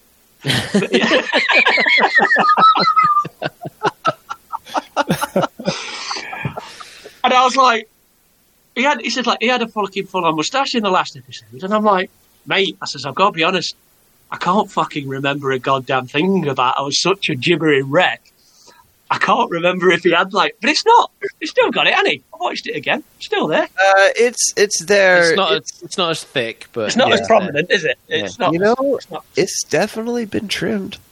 Listen, I talked about this last episode. You did, mate. I was thinking. You did episode 145. You can find that on Spotify, all your social media things. Jeff can relate, mate. If you've ever had a helmet on for more than 10 minutes, Jeff, that shit it's uncomfortable. You need to eat a face mat, anything. Yeah. Anything on your face. Hey, this is Jeff Pierman. I thought we were talking to Andrew Luck over here. Only Americans will get that one. Din just has a little trim, mate, every now and again. Maybe he's got a razor inside the helmet. Maybe the helmet does it, right? This is 20th Century Fox in the Star Wars universe. They gotta have cool shit like that, probably, right? There's probably a little automatic electric razor that's just like yeah. Jimmy, sorry, mate. It's not been 20th Century Fox for about 8 years, mate. Yeah. Oh no! Oh no! Oh no! But then, Yes, I mean, Kevin, to answer your question, mate, that fucking goodbye scene wrecked me. Yeah, that's rough. It's a great scene. My eyes were so welled up. But it's like I said at the time, what I really thought is the strength of the show. Obviously, it's always been about Mando and Grogu's connection. Yes. I don't know if you four thought the same, but to me, this showed the strength of an episodic TV show. The fact that they could, the whole 16 or the 15 up prior to that, they could work on their relationship more. Yeah. There's that connection right from the first episode, but they've spent 30 minutes a week, and it sort of paid off in that one scene, didn't it? Because Yeah.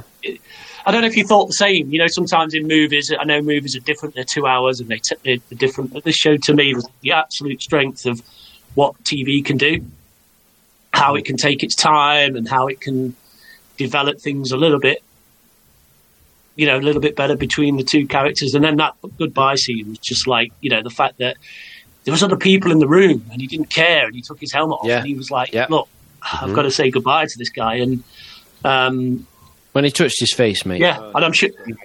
Dude, it's not right, mate. I'm fucking 40 years old, and this guy has taken a silver helmet off, and there's a little green puppet stroking his face, and I'm an absolute utter wreck, mate. Like a wreck. That's what I said, mate, at the start. I'm like 46, mate, and I'm like, what the fuck? It's like, it was like 8:45 in the morning. It was like, that's what made it funny. I got up at like 7:15, and I was like waiting for this episode to come, and then I wish that package was delivered during that. That would have been a hilarious story. Oh, that would have been absolutely brilliant. And then, dude, he takes his helmet off, right? Like, I do wonder going forward now. Like, now is he going to be more liberal with taking it off? Like, is he like? I think so. Yeah. Is he going to have a serious conversation with Bo-Katan? I think that's happened throughout the show, though. About it, the fact that, that when he starts the show, he's this absolute. I believe in this way. This is my way. I don't. What's it? And then as it's gone on, no any other way, does it? No, I think they could start a couple years later, next season or something, and then they could be like, and then it just shows him with his helmet off, and then they kind of back story it as they go forward. He's in the Moldy Crow. Got out of the fight with Bo-Katan. Jimmy, leave it. Jim. This fucking shit, mate, that we're never going to see. A big moldy piece of cheese. Too much airtime on this podcast. Ignite the mold. Ignite the mold. Yes, ignite the mold. There's no fucking way you do it. I mean, we're gonna. So don't even think about calling this episode "Ignite the Mold," Ed. Oh, it's happening! It's fucking happening. No, I think so. So I thought he was. I was kind of hoping he was going to give Grogu the control knob handle. No, he needs to keep it to remember him. As Haas pointed out on Twitter. That now, that parlays. Oh, he did.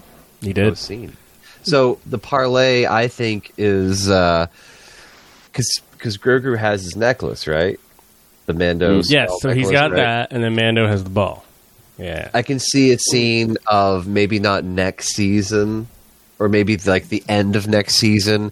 Mando's in a pinch, and who comes to rescue him? But fucking Jedi Grogu, right? Or all of a sudden he's still too young. He's still going to be young. True. Or I mean, say if it progresses a couple years, as Ed was saying, or he gets like a message. Is the actual like he finds the necklace? Like he sees the necklace is like, wait, this belongs to Grogu. I need to save him again. Or that's pretty good. Or they communicate. Like you know how Rey and Rey Kenobi and Kylo communicate. Yeah, because Mando has the Force. You've been watching Two Towers, Jimmy. When Vigo finds the the orb, the leaves of Lothlorien on the floor. Oh, not Vigo. Oh no, wait, you're right. I was thinking of a different scene. I was thinking of Merry and Pippin when they're dropping the little elvish things on the ground so they can find them at the beginning. Yeah. So what if the necklace is like the message, be like, hey, motherfucker, listen up. This is me. Yeah, that's not happening. I was just thinking like he'll be having a dream, and then Grogu's there. Like he wakes up from a wet dream or something, you know? Oh, like Anakin in Attack of the Clones. He's like all sweaty. Yeah. Wet dreaming about his mom. It's like weird, all he's wearing is a pair of boxer shorts and his helmet. Oh my god! Hey! Speaking of boxer shorts, can we all note how fucking jacked he looks with his armor on, but no helmet? It looks like he's like tiny head Pedro Pascal.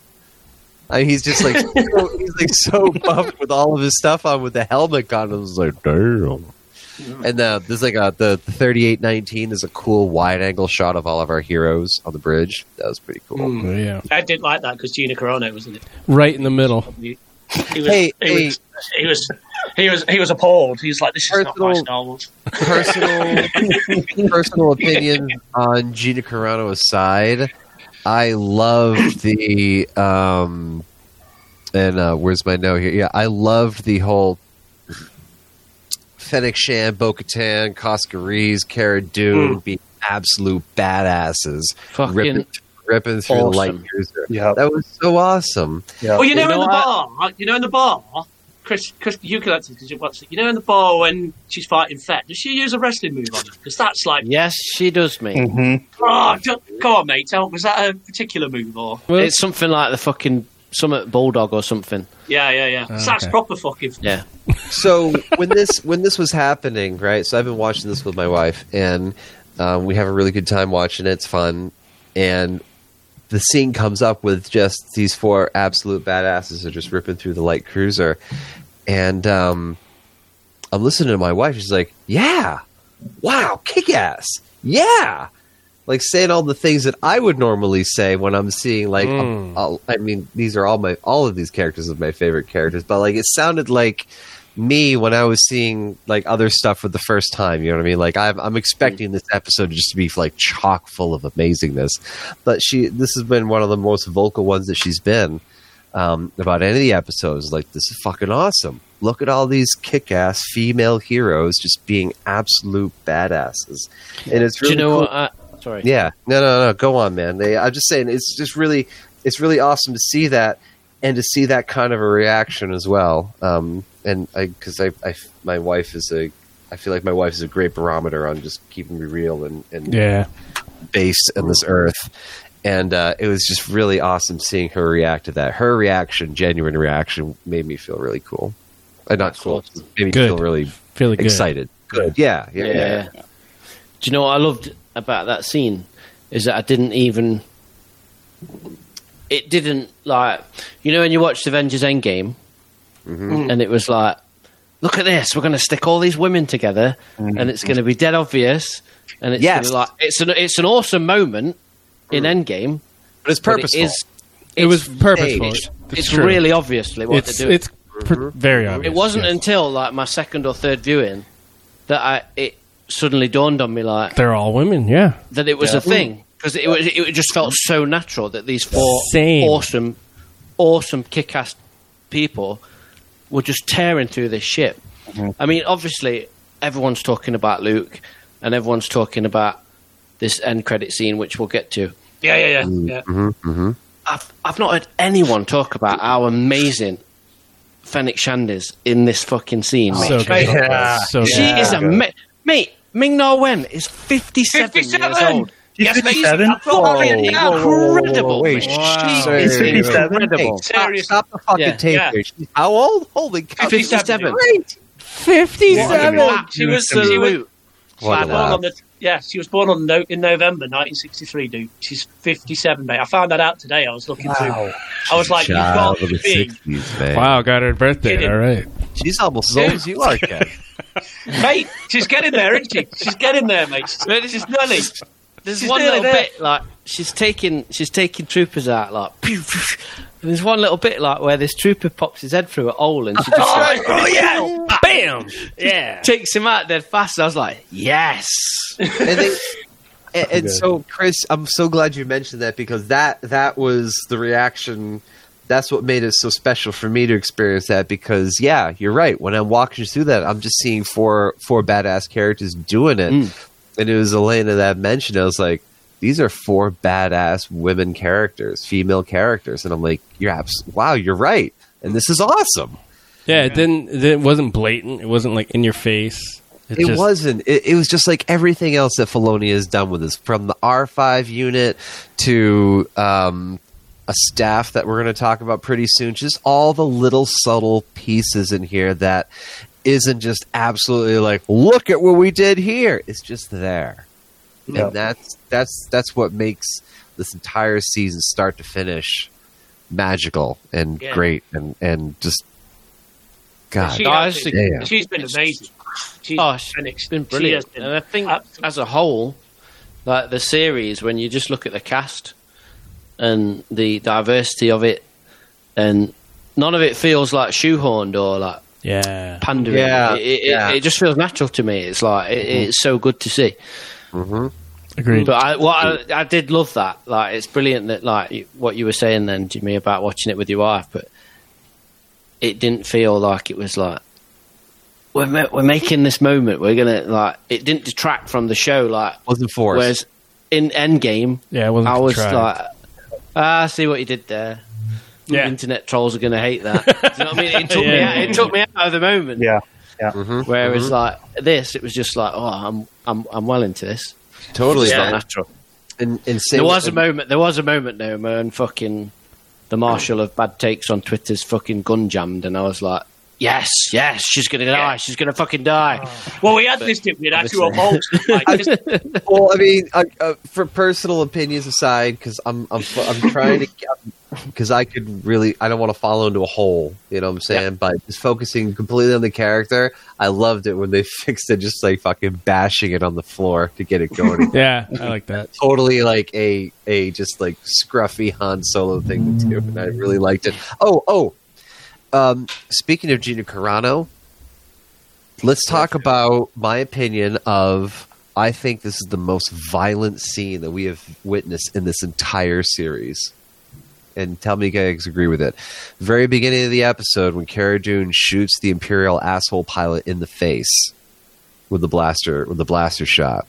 Was that the most violent, like just like brutal, brief, quick, like boom, he's dead? And you obviously don't see like blood, guts, and gore or anything like that, but for me, I saw that and I was like, oh God, in the face. Like that was true. I felt that was particularly in the face. violent. Yeah, right. Well, like in Rogue One at the beginning, when he shoots the informant. Yeah, but that's in the back though, right? This is like in the face. This is like rated R movie stuff when you shoot someone in the face up close like that. I mean, not that obviously did it affect me? No, but I noted it, not me personally, but I thought that it was a very like, it was just a really bold statement right there. I thought that was really cool. The way they just like wasted the dude, boom. And like the way they've done it has been, done in the past where the sharpshooter guy just like narrowly shoots the guy holding the hostage or whomever it is, whatever. But I don't know. Did you guys think that was particularly violent at all or no? Oh yeah, I did. But I mean, they've done that throughout the show. I mean, the very, very first episode has crushing the helmet. Somebody sliced in half by a door closing on them. And basically you don't see that though. You don't see it. You do. Well, you kind of see it. It starts, but you don't fully see it. You don't see the action. Here you actually see the hole. Well, you don't see the whole. I haven't done the frame by frame, but you see the blaster bolt hit the guy's face and he just like pops back. I mean, that's pretty violent. Pretty violent for live action and Disney, for sure. Exactly, yeah. For live action, Star Wars, Disney, that was pretty violent. And also, in the words of Jimmy, give me more. Was it HBO violent? Are we seeing titties? No. Oh, I'd love to see some Star Wars titties. I'm not going to. Hey, we saw 3 of them in Return of the Jedi. Don't you worry, Chris, don't you worry. The Ahsoka episodes I've written in my head, mate. Plenty of Ahsoka episodes coming up. Jimmy, I think, because lasers aren't real. Yeah. It doesn't really, like, I don't think, that's dead violent. But when Din choked out that fucking stormtrooper outside Grogu's, like, cell? Yeah, he got a spear under his neck and, like, proper choked him out, didn't he? Strangled him. I was like, whoa, that's well brutal. It was like lifting him up, wasn't it? It was like proper full on.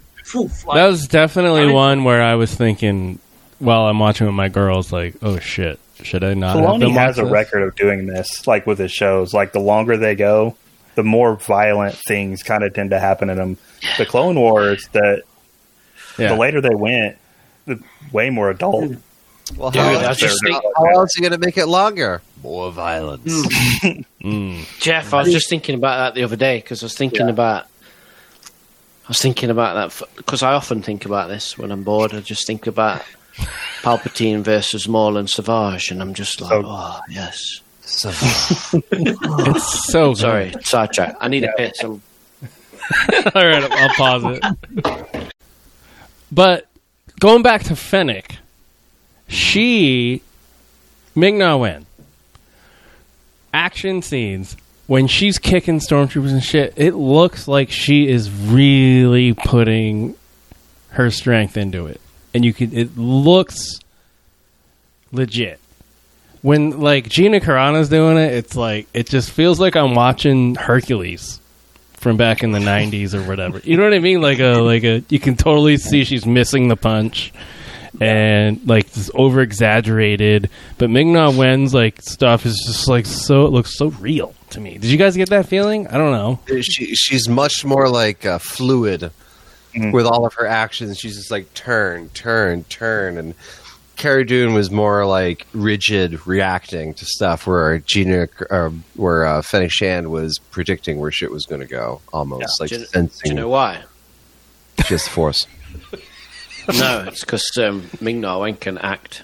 Yeah, that's the real reason. Well, even the previous the episode with Bill Burr, when she like pushes the pilot's heads into the dashboard or whatever. Or into each other. I can't remember. But anyway, it didn't look right. It didn't look... Yeah. I don't know. Well, I think it doesn't... Well, go ahead, Kev. Go ahead. No, go, Jeff. Go. Oh, well, I was going to say, I think it doesn't help her case that she's actually surrounded by a lot of really good actors. And she's not an actress.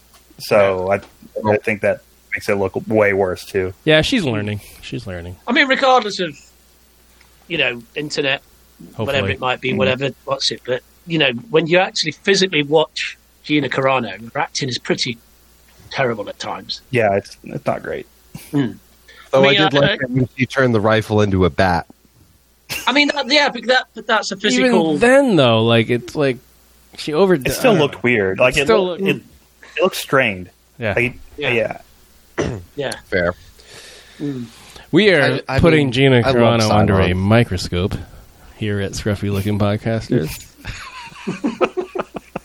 Let's just bring it back to our obsidian Cylons, please. Yeah. Oh. Yes. But can I talk now, please? Please. No. Post-credit scene? Post-credit scene, dude. Because Chris, are you ready for this? Or do you have more Luke I'm talk? ready, boys. Do you want to talk Luke some more, mate? His belt. How his belt? How he puts his saber away? And you're just looking at his whole costume and you're like... Oh my god, it's fucking Luke Skywalker. It's his lightsaber, it's his belt, it's his outfit. He's black, and he's like, oh my god. Anything more about that? No. I have one last thing. Just one last thing before the big tuna. Minute 31:02, when Bo-Katan's staring at the screen, and she goes, a Jedi. Like... I haven't seen one of these in like 20 years. Yeah. You know what I'm saying? Like, cause other than Ahsoka, other than Ahsoka, she is a remnant of the Clone Wars, of the Republic, of the Jedi Order, or at least just being from that era of having them all over the place and having been through the last 20 years or plus of not having any of them. It was really cool seeing that a Jedi. All right, Jimmy. I've got to be honest, Jimmy. That whole build up to that. My favourite line comes from Cara Dune when she's like, on X-Wing, great, we're saved. And You are. I'm like, fucking shut your mouth, because the fucking man's in town and he's going to come and fucking... You're goddamn right. Kev, any one of them on the bridge could have said that. But are you glad that it was her that said it? Yeah, I was. It was so you could shove it in her face? What, X-Wing? Oh, great, we're saved. And I'm like, you fucking just sit your ass down there and watch this fucking dude in action. Yeah. All of a sudden, Din Djarin turns around and said, did you see what that motherfucker did to the mice spiders? You shut the hell up. Yeah. To kind of piggyback on what you said about the Jedi trying times. Bo-Katan recognizing it, Giancarlo in that scene looked terrified. Yes. Really good actor. Well. Yes. He's an ISB agent. He knows everything. He said it. He knew what was coming whenever she said Jedi. They say Jedi. He's Yeah. like, oh, F. That's why he was trying to take his life at the end, too. He's like, Yep, no, like, no. I gotta make yeah. my move now. I gotta make my move now. Yep. Yeah. Also, He mentions that in the scene, doesn't he? When he says, "I assume I know everything." Mm-hmm. Like in that little earlier bit, and then it comes back later, and he's like, as soon as that X-wing turns up, and it's like a Jedi, man, Jeff, that his He was face, his acting was like, terrified. oh shit. That's another thing. What's his future? What's his future? Do you guys think? Like he's still going to be alive? He's going to be in prison? What's going to happen with this guy? Katie O'Brien's going to bust him out of that life. Katie O'Brien's going to bust him out of the cruiser. Why did you two say that in stereo? She's going to have martial arts shit going on. I'm surprised we didn't see her fight, honestly. He's going to go into his coma and say, Kitty, you have to go pick me up out of the brig so we can get to the personal craft and get out of here. The Moldy Crow. The Baldy Crow. All right, I'm done. Who's this Irish character? Who's this Irish character they've got to do? Kitty O'Brien, the comms officer. Sorry. I'm surprised we didn't see her fight. Right? Are you guys surprised? They're saving that. That's season 3 shit, bro. True or false, Jimmy? True or false? True. The scene in my mind, canon. She's gonna fucking martial arts the shit out of some space whales in season 3. She'll kill Gina Oh, Carano. can you imagine that? I hope so. I hope that happens. Honestly, the more I think about this, the end of Rebels, fucking on the bridge of that Star Chimera, Star Destroyer. Come on, mate. I've not seen it yet. Spoilers. Oh, fuck. I forgot Chris has an I forgot. But Space like 5 Whale. episodes I've I'm not just seen. saying Space Whales show up, so why didn't they show up here? I'm aware of that. Perfect mirror scene. They did a bunch of other mirror scenes. Just do it there. And I love you. I love the fact that we're in one of the greatest pieces of Star Wars history. Like Luke Skywalker turns up, Dylan what's it, and you're thinking, oh, wouldn't it be great if Space Whales? Yeah, if they would have just shown up, save the day. What do you expect from a prick that just sends a text like, "Yeah, it was good"? Gina Carano can't really act though, can she? Come on, That's your only takeaway. The only takeaway. Chris, did you think the same as me at that point when we received that message, mate? It was like the most bizarre thing. I was like, we've just seen fucking Luke Skywalker. I put good in capital letters with about 15 question marks. I was like, are you fucking real? Just good. Nah, you fake bot. Oh god, fucking Luke, man. God, didn't it? So Yeah. Big So then we get We get the credits. 35, 40 minutes of this just absolute mental and emotional fucking breakdown. Joyride. And what was strange, and I don't know if you guys sort of thought this at the time, there was no concept art. Yeah, in the credits. Oh yeah, Threw me off. And and to me, it kind of felt like a series end. Like Yeah. the series was ending. Do we It have felt really confirmation strange. they're doing another season? Well, Officially? Well, I've heard this weekend that season 3 debuts on Christmas Day next year. Mm-hmm. And when does After begins. when does the announced Book of Boba Fett? At the start of December, Okay. and it's a short bang bang bang 1 2 3 4, and then season 3 of Mando starts immediately after on Christmas Day. You know what it's going to be, guys? You know what it's going to be? It's going to be fucking holiday special style. Cartoon Boba Fett, but in live action, fighting a fucking sitting on a dinosaur. I mean, that's just internet shit. I've not had fucking Bobby I on phone. Do you know what I mean? The only person I've had on phone recently is Warwick when he asked me to be in Willow series, but that's a different conversation, isn't it? Like? Oh dear. But yeah, then I mean, we'd just gone through all this, and then I never ever. I always watch the credits go. And then all of a sudden, these credits are rolling, and I'm like, what's going Something's on here? weird. There's a lot left here. And then we've just had all this fucking absolutely bonkers I can't. shit thrown at us, and the very first thing that comes back on is Jabba's palace. Twin sons, mate, first. Twin sons. Twin sons, Jabba's Palace. I'm like, Oh, Camera twin sons. Yeah. what is this? Fucking Jabba's Palace. I've got Jabba's Palace tattooed on my arm, mate. It's fucking... It's one of my favourite pieces of architecture ever. Yeah. It was almost too much, mate. I was like, what the fuck is going on? You've just slapped your big Star Wars cock all over my face, mate. With Luke Skywalker. You brought Luke Skywalker back. 1983 Kenner figure. I saw him on screen, mate, and he did all this shit. And I'm just like calming down, and, like trying to pick my jaw off at floor. And fucking Jabba's Palace is in front of me. I'm like, what is going on? Sorry, Kev. Go on. Mate, no. Mate, fuck me. I was like, what? Where are we going with this?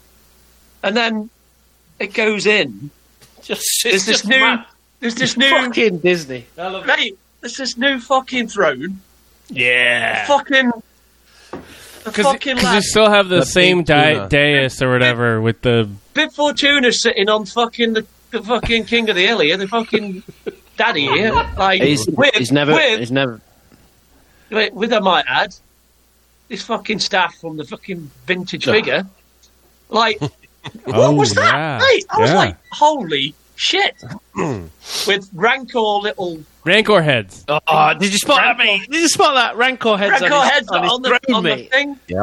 Yep. And he's like,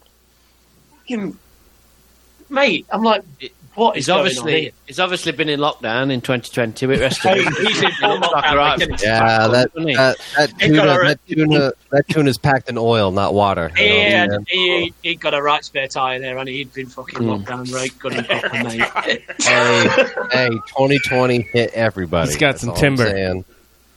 Packed in oil, not water. And then all of a sudden, it fucking gives us McClunky bit, which was like, whoa, what is that? McClunky. Yeah, 42:10, minute 42:10.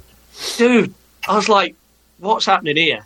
And then Fennec walks down, fucking kneels with them all. And I love some of the character beats. There's a little reuse in the back, wasn't there? You see that? Yeah, mate. Yes, mate. Yeah, a couple characters you see there. They got to put a reuse in there. Oh, man. Was the slave dancer with the red hair that Boba Fett was like chatting with from Return of the Jedi? Was she in that final scene? She was in this. She wasn't the dancer. She was in. Yeah, she was in the side. back. Okay. I was recalling that correctly then. That might be why he went back.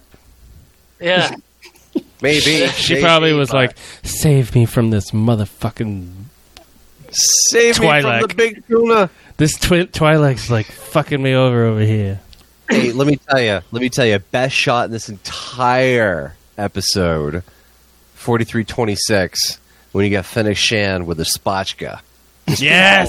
I thought of you. I thought of you. On the other, and I'm just like, oh man, I got to get me a jug like that filled with some I thought liquid. Of you when she picked that up and started swigging on that. I was like, oh, Jimmy's going to love that. That's one of my favorite. One of my favorite. Too early then, Jimmy. I did, dude. I really did. Kev was setting that up lovely, and you just fucking shot way too early.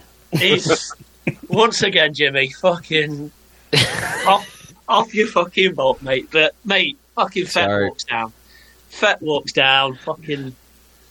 Yeah. I was like, what? I was literally like still in a daze. Kev, I was still in a daze from. And then I'm watching Boba Fett struck down. Fucking straight Bib Fortuna's giving it some. I'd heard the fucking rumours enough, and fucking just fucking shoots him down, mows him down. Oh yeah, that's right. Gets on the throne, kicks him off the throne, fucking sits down. I'm like, I'm in some dream world. I mean, I genuinely. What time was it? About 8:45 in the morning, and I'm like, I'm still asleep. I've not woke up. Because it's another mirror scene. Bizarre, right? This is some bizarre fantasy thing, and then like Jimmy says, fucking Fennec Shand just fucking sits down. Then we get that massive announcement of the Book of Boba Fett coming. Boba, mate. What's happening? What's going on in the world, man? Unbelievable, mate. There's plenty of spotchka. That's all I care about. So wait, what do you guys think this is? Do you think it's like they're going to talk about his previous exploits or going forward exploits? I think it's going to be We get more Tamara Morrison as Boba Fett. That's but what if they go? What if they go previous? They bring Daniel Logan in. What do you guys think about that? Fucked. Get to shit, mate. He can get going. No, this is all new. I'd be okay with it. What the fuck is Ed, mate, we're gonna have some talk soon. Me and you are, mate. Luke Skywalker turns up and you start texting me about Cara Dune. They announce a Boba Fett series and you start talking about Daniel Logan. You got some fucking... I might leave this podcast. Kev, come on. That's fucking good start. Well, the English are revolting. Let's go. Yeah, mate. I'm just saying Tamara's still in it, but maybe they do some like flashback shit. This is Tamora all the way. Could be cool. I'm like, fucking give me some of that, mate. For the listeners, I'm just warning you. Jimmy's just got up and got 3 books. So, Kev, let's talk about Boba Fett for at least 10 minutes. Right. So, the book constantly. Of Boba Fett, this fucking, I don't care what it's about. How many books is he have? Okay, he's got some books. Boba Fett reading from a book to a bunch of people. Dude, just let him do it. The Book of Boba Fett. Jimmy, put that book down.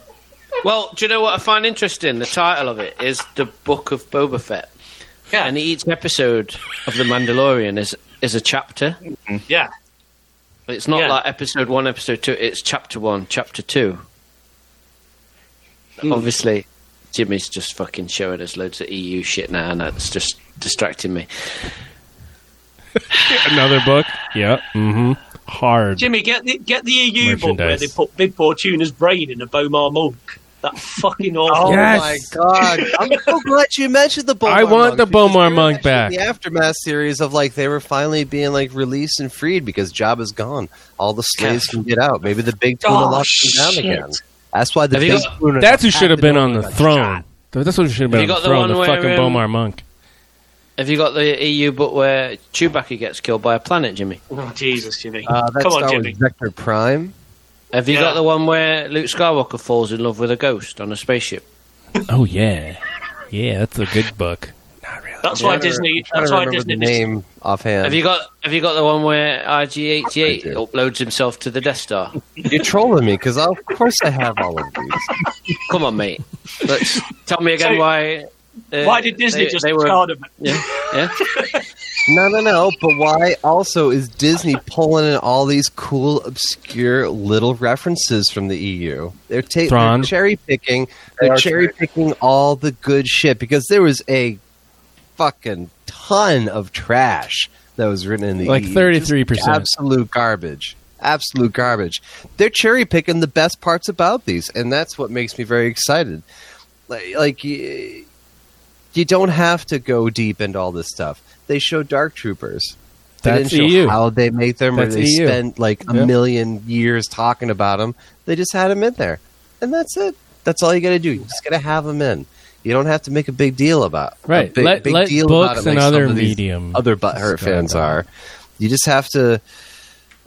This book I have is the Mandalorian Armor, which takes place right after when Boba Fett crawls his ass out of the Sarlacc. But there could be some things they pull out of this. There is the Bounty Hunters Guild. Maybe Boba is like taking over this portion of the cartel. Maybe there'll be some cool little story arcs That'd be cool. they'll bring in. Because there's going to be some... They got to come up with some kind of cool little story arcs that him and Fennec are going to be doing while she's wasted on Spotchka, which I would love. I mean, there is one thing we got out of that little scene. He is going for a power grab because he's sitting on a throne. He's sitting on a throne and making the most badass pose that you could ever make on a throne, sitting there. Hey, and like fucking Conan the Barbarian, mate. Yeah. Just like, I can't even. So he's obviously a fucking mural of that on the wall. Dude, me too. I would love that fucking. Do you know what I mean? Yes. Like Boba Fett in his shiny new armor. How do you sit like that, mate? Fucking Tamara. Mate, I've lived on this earth 40 years, mate. I've never sat down on a chair and looked that cool in my life. Do you know what I mean? How the fuck does Tamara Morrison sit down and look that fucking cool? Because he's outrageous. He's a Kiwi. Just that music and all, isn't it? The music, mate. Fucking just outrageously good, man. Sorry. They gotta have. I love it. They gotta have him. They gotta have him compose the music for that show too, right? Yeah, Jeff. Did you know about the post-credit thing? Did you? Yes, when I watched it, I did. So I knew it was coming. I didn't know what it was going to be, though. I knew that there was a post-credit scene. Did not know it was going to be Boba. But man, so I'm self-admittedly not the biggest Boba fan. But golly, this season has opened my eyes to how awesome of a character he can be. Because in the movies he didn't do anything. Now, Jeff, don't make me change my mind about you. No, I'm on the Jeff side of things. I'm with him, and now it's I'm getting more on the Boba train now. There's also Fennec Shand gives Boba this smirk. If you look at 43-33, 43-34, she looks at him yep, we just did it. We just took over this whole thing, and I'm going to get drunk. But I know I was excited the fact that it was the book of Boba Fett was in it, but I was genuinely equally happy that Fennec Shand was with him, that she sat down. Are they lovers? Kind of Are they lovers? No. I think they just... But I heard it's going to be a musical like the Book of Mormon. Yeah. Okay. All right. That's the way. That's what we all want to see in Star Wars. So they just hang out on Slave One every night, just playing cards or something? Just chilling, dude. Just chilling. Why not? That's the way to do it, isn't it? All right. You need to lay off the spotchka. You don't fucking tell me what to do. Plus, she's probably all mechanical down there, so why would he ever want to? Anyway. That's true. But fucking kudos to fucking Queen Kathleen the other day for not even kind of... Oh, but she knew. She knew. What kind of fucking swing has Jon Favreau got where he can say... they're doing an investors' day. How much money does Boba Fett produce for that company through merchandise? Right. Mm-hmm. Don't say anything about it. If you're going to do an investors' day and you're making a Boba Fett TV series, it's surely going to be one of your biggest announcements. What kind of swing has he got? Kathy, let's just fucking not... Don't mention it. Do me a solid, mate, and not mention it, because we're going to put this sweet stinger at the end, mate. It's like the Baby Yoda reveal, isn't it? At the start of season 1, it's like... Oh, they sacrificed a bunch of merchandise sales for that. Yeah. Mm. Which they got all back. Way back. And then more. some. Way more. Yeah.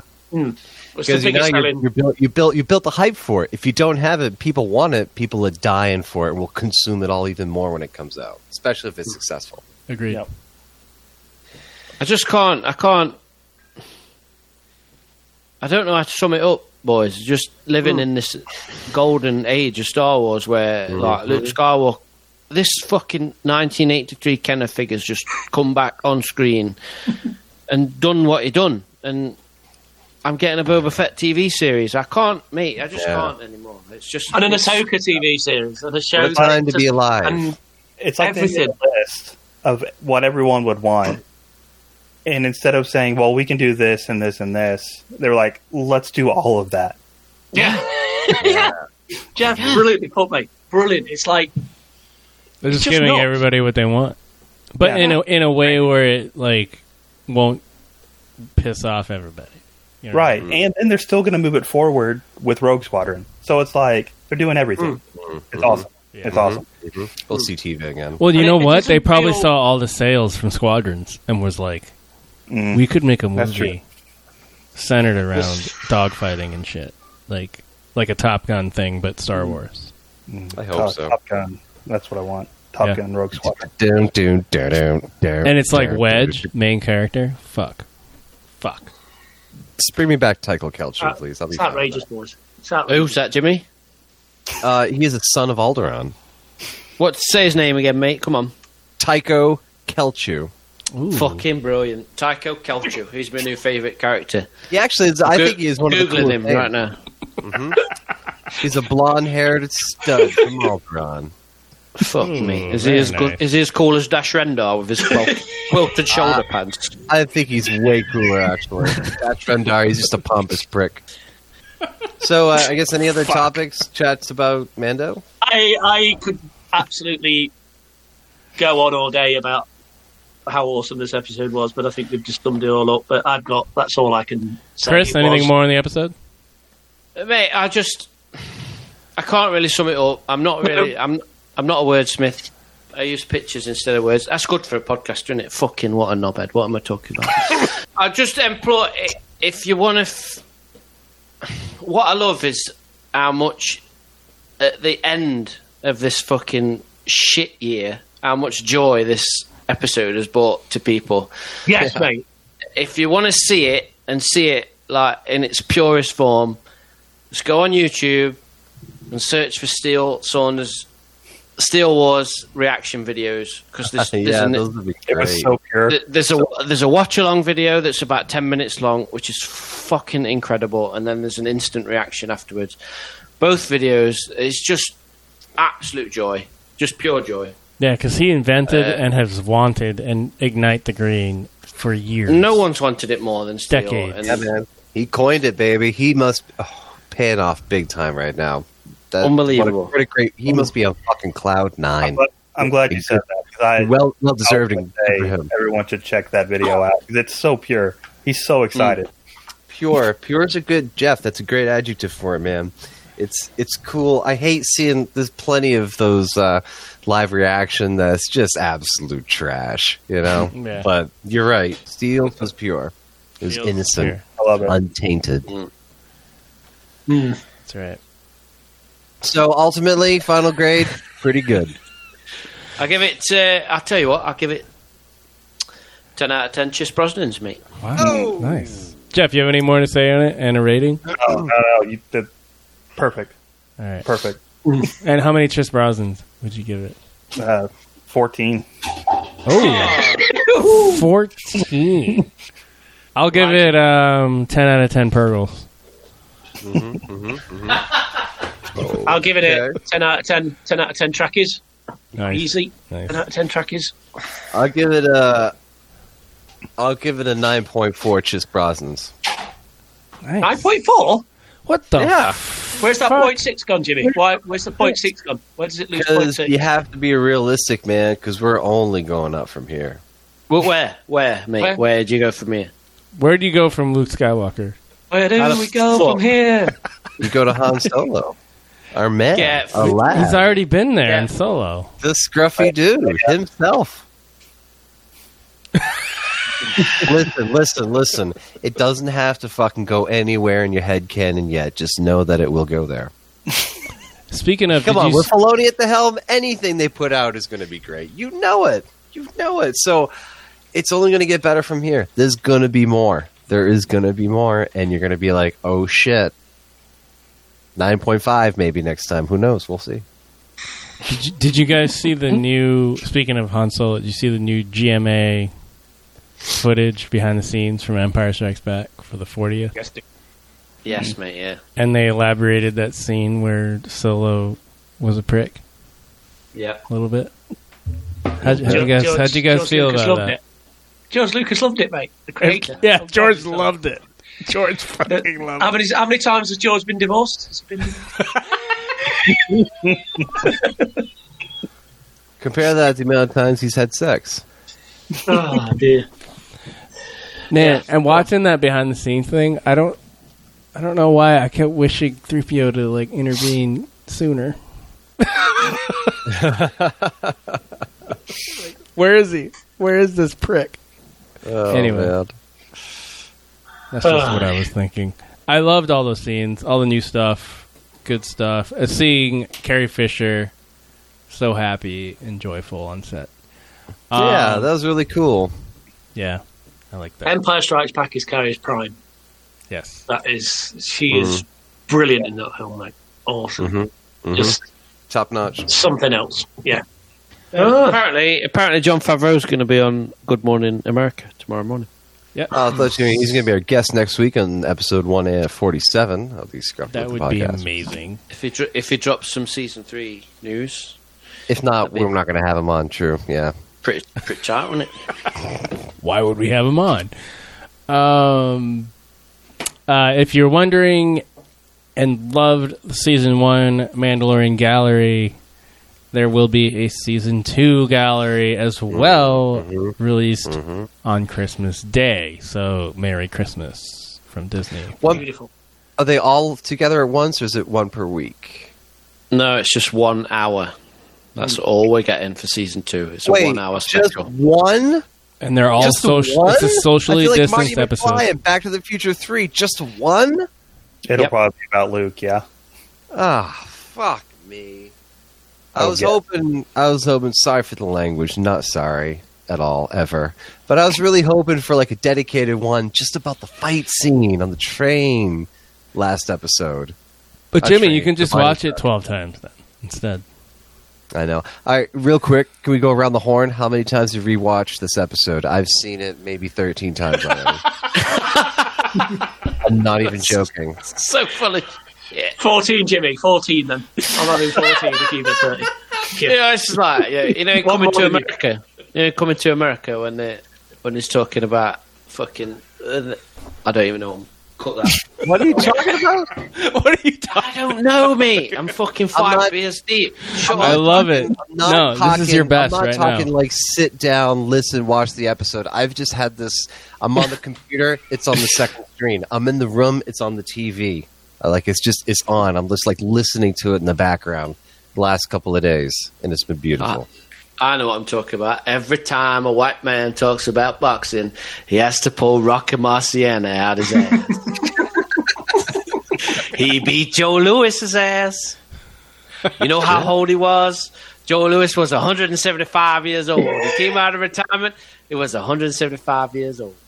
I walked down the street once. I came around the corner. I bumped into Frank Sinatra. I looked up and said, "Frank, how old was Joe Louis when he fought Rocky Marciano?" He says he was 175 years old. You never met no Frank Sinatra. How many times have you guys seen this? Only once or twice?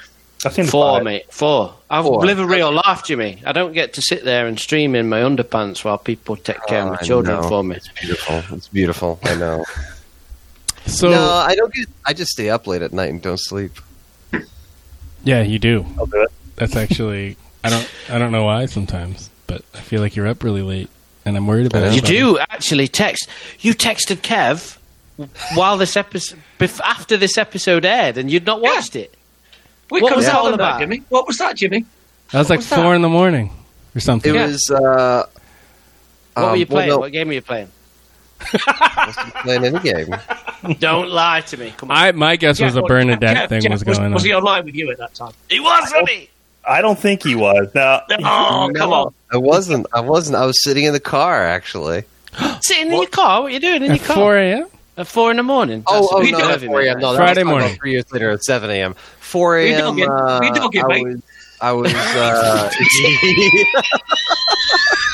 I even know what that is. That's awful. What'd you say? I didn't hear it. I had an appointment jogging. Good lad. Good lad, mate. Lad. No, I had an appointment early in the morning still, but no, I had to do a mix of like work and other stuff, and I procrastinate and all that other crap. So it is what it is. So you do it when you can. Gotcha. Yeah. I live down here on the computer sometimes, unfortunately. So, hey. Yeah, I have screens in front of me all the time, and they're just running Star Wars on repeat, or Star Trek: The Motion Picture, or Discovery, like Kev should watch. Anyway, so it's last bit of sad news. Rest in peace to Mr. Jeremy Bulloch. He played, if you do not know, Man the Armor of Boba Fett in The Empire Strikes Back and Return of the Jedi. On his Facebook page, it was announced Jeremy died peacefully on December 17th following health complications, including several years living with Parkinson's. I immediately think, well, Kev probably met him, so he must have some stories.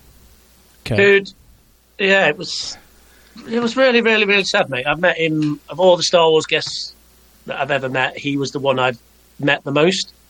I think I met him 4 or 5 times in total. I've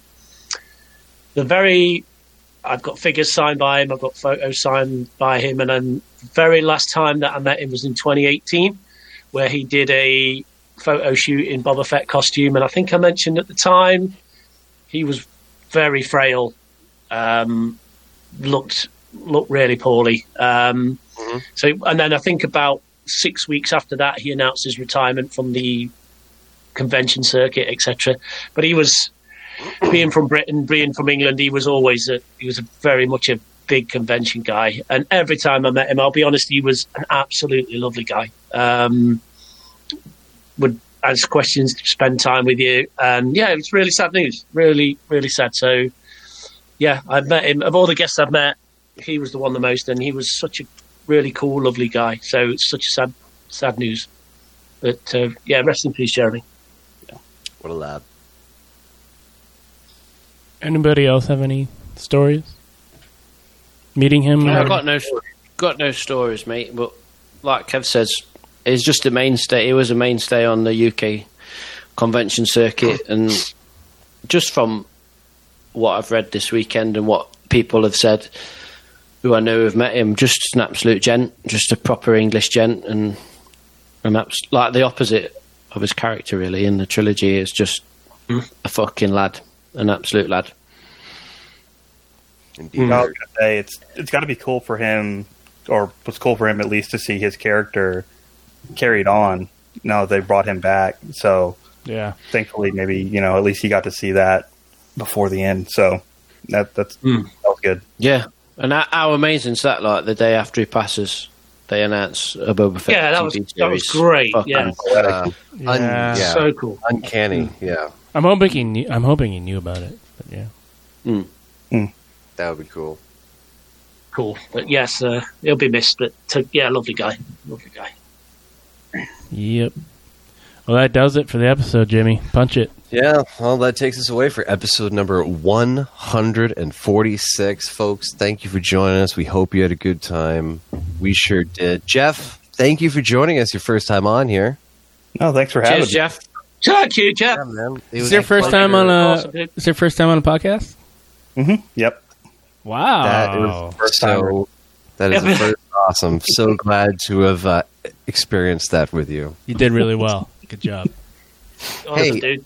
It's all about mic technique, and you have it, my friend.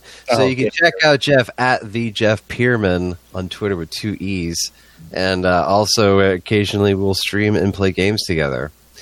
So with that said, thanks again for joining us. Episode 146 in the bag, on tape, into the vault. Follow us on Twitter, Facebook, Instagram. All the links to everything we talked about will be in our description, our Twitter, and our Facebook post. And just have a great life, be well, and stay safe and cool out there, people. Have a good night.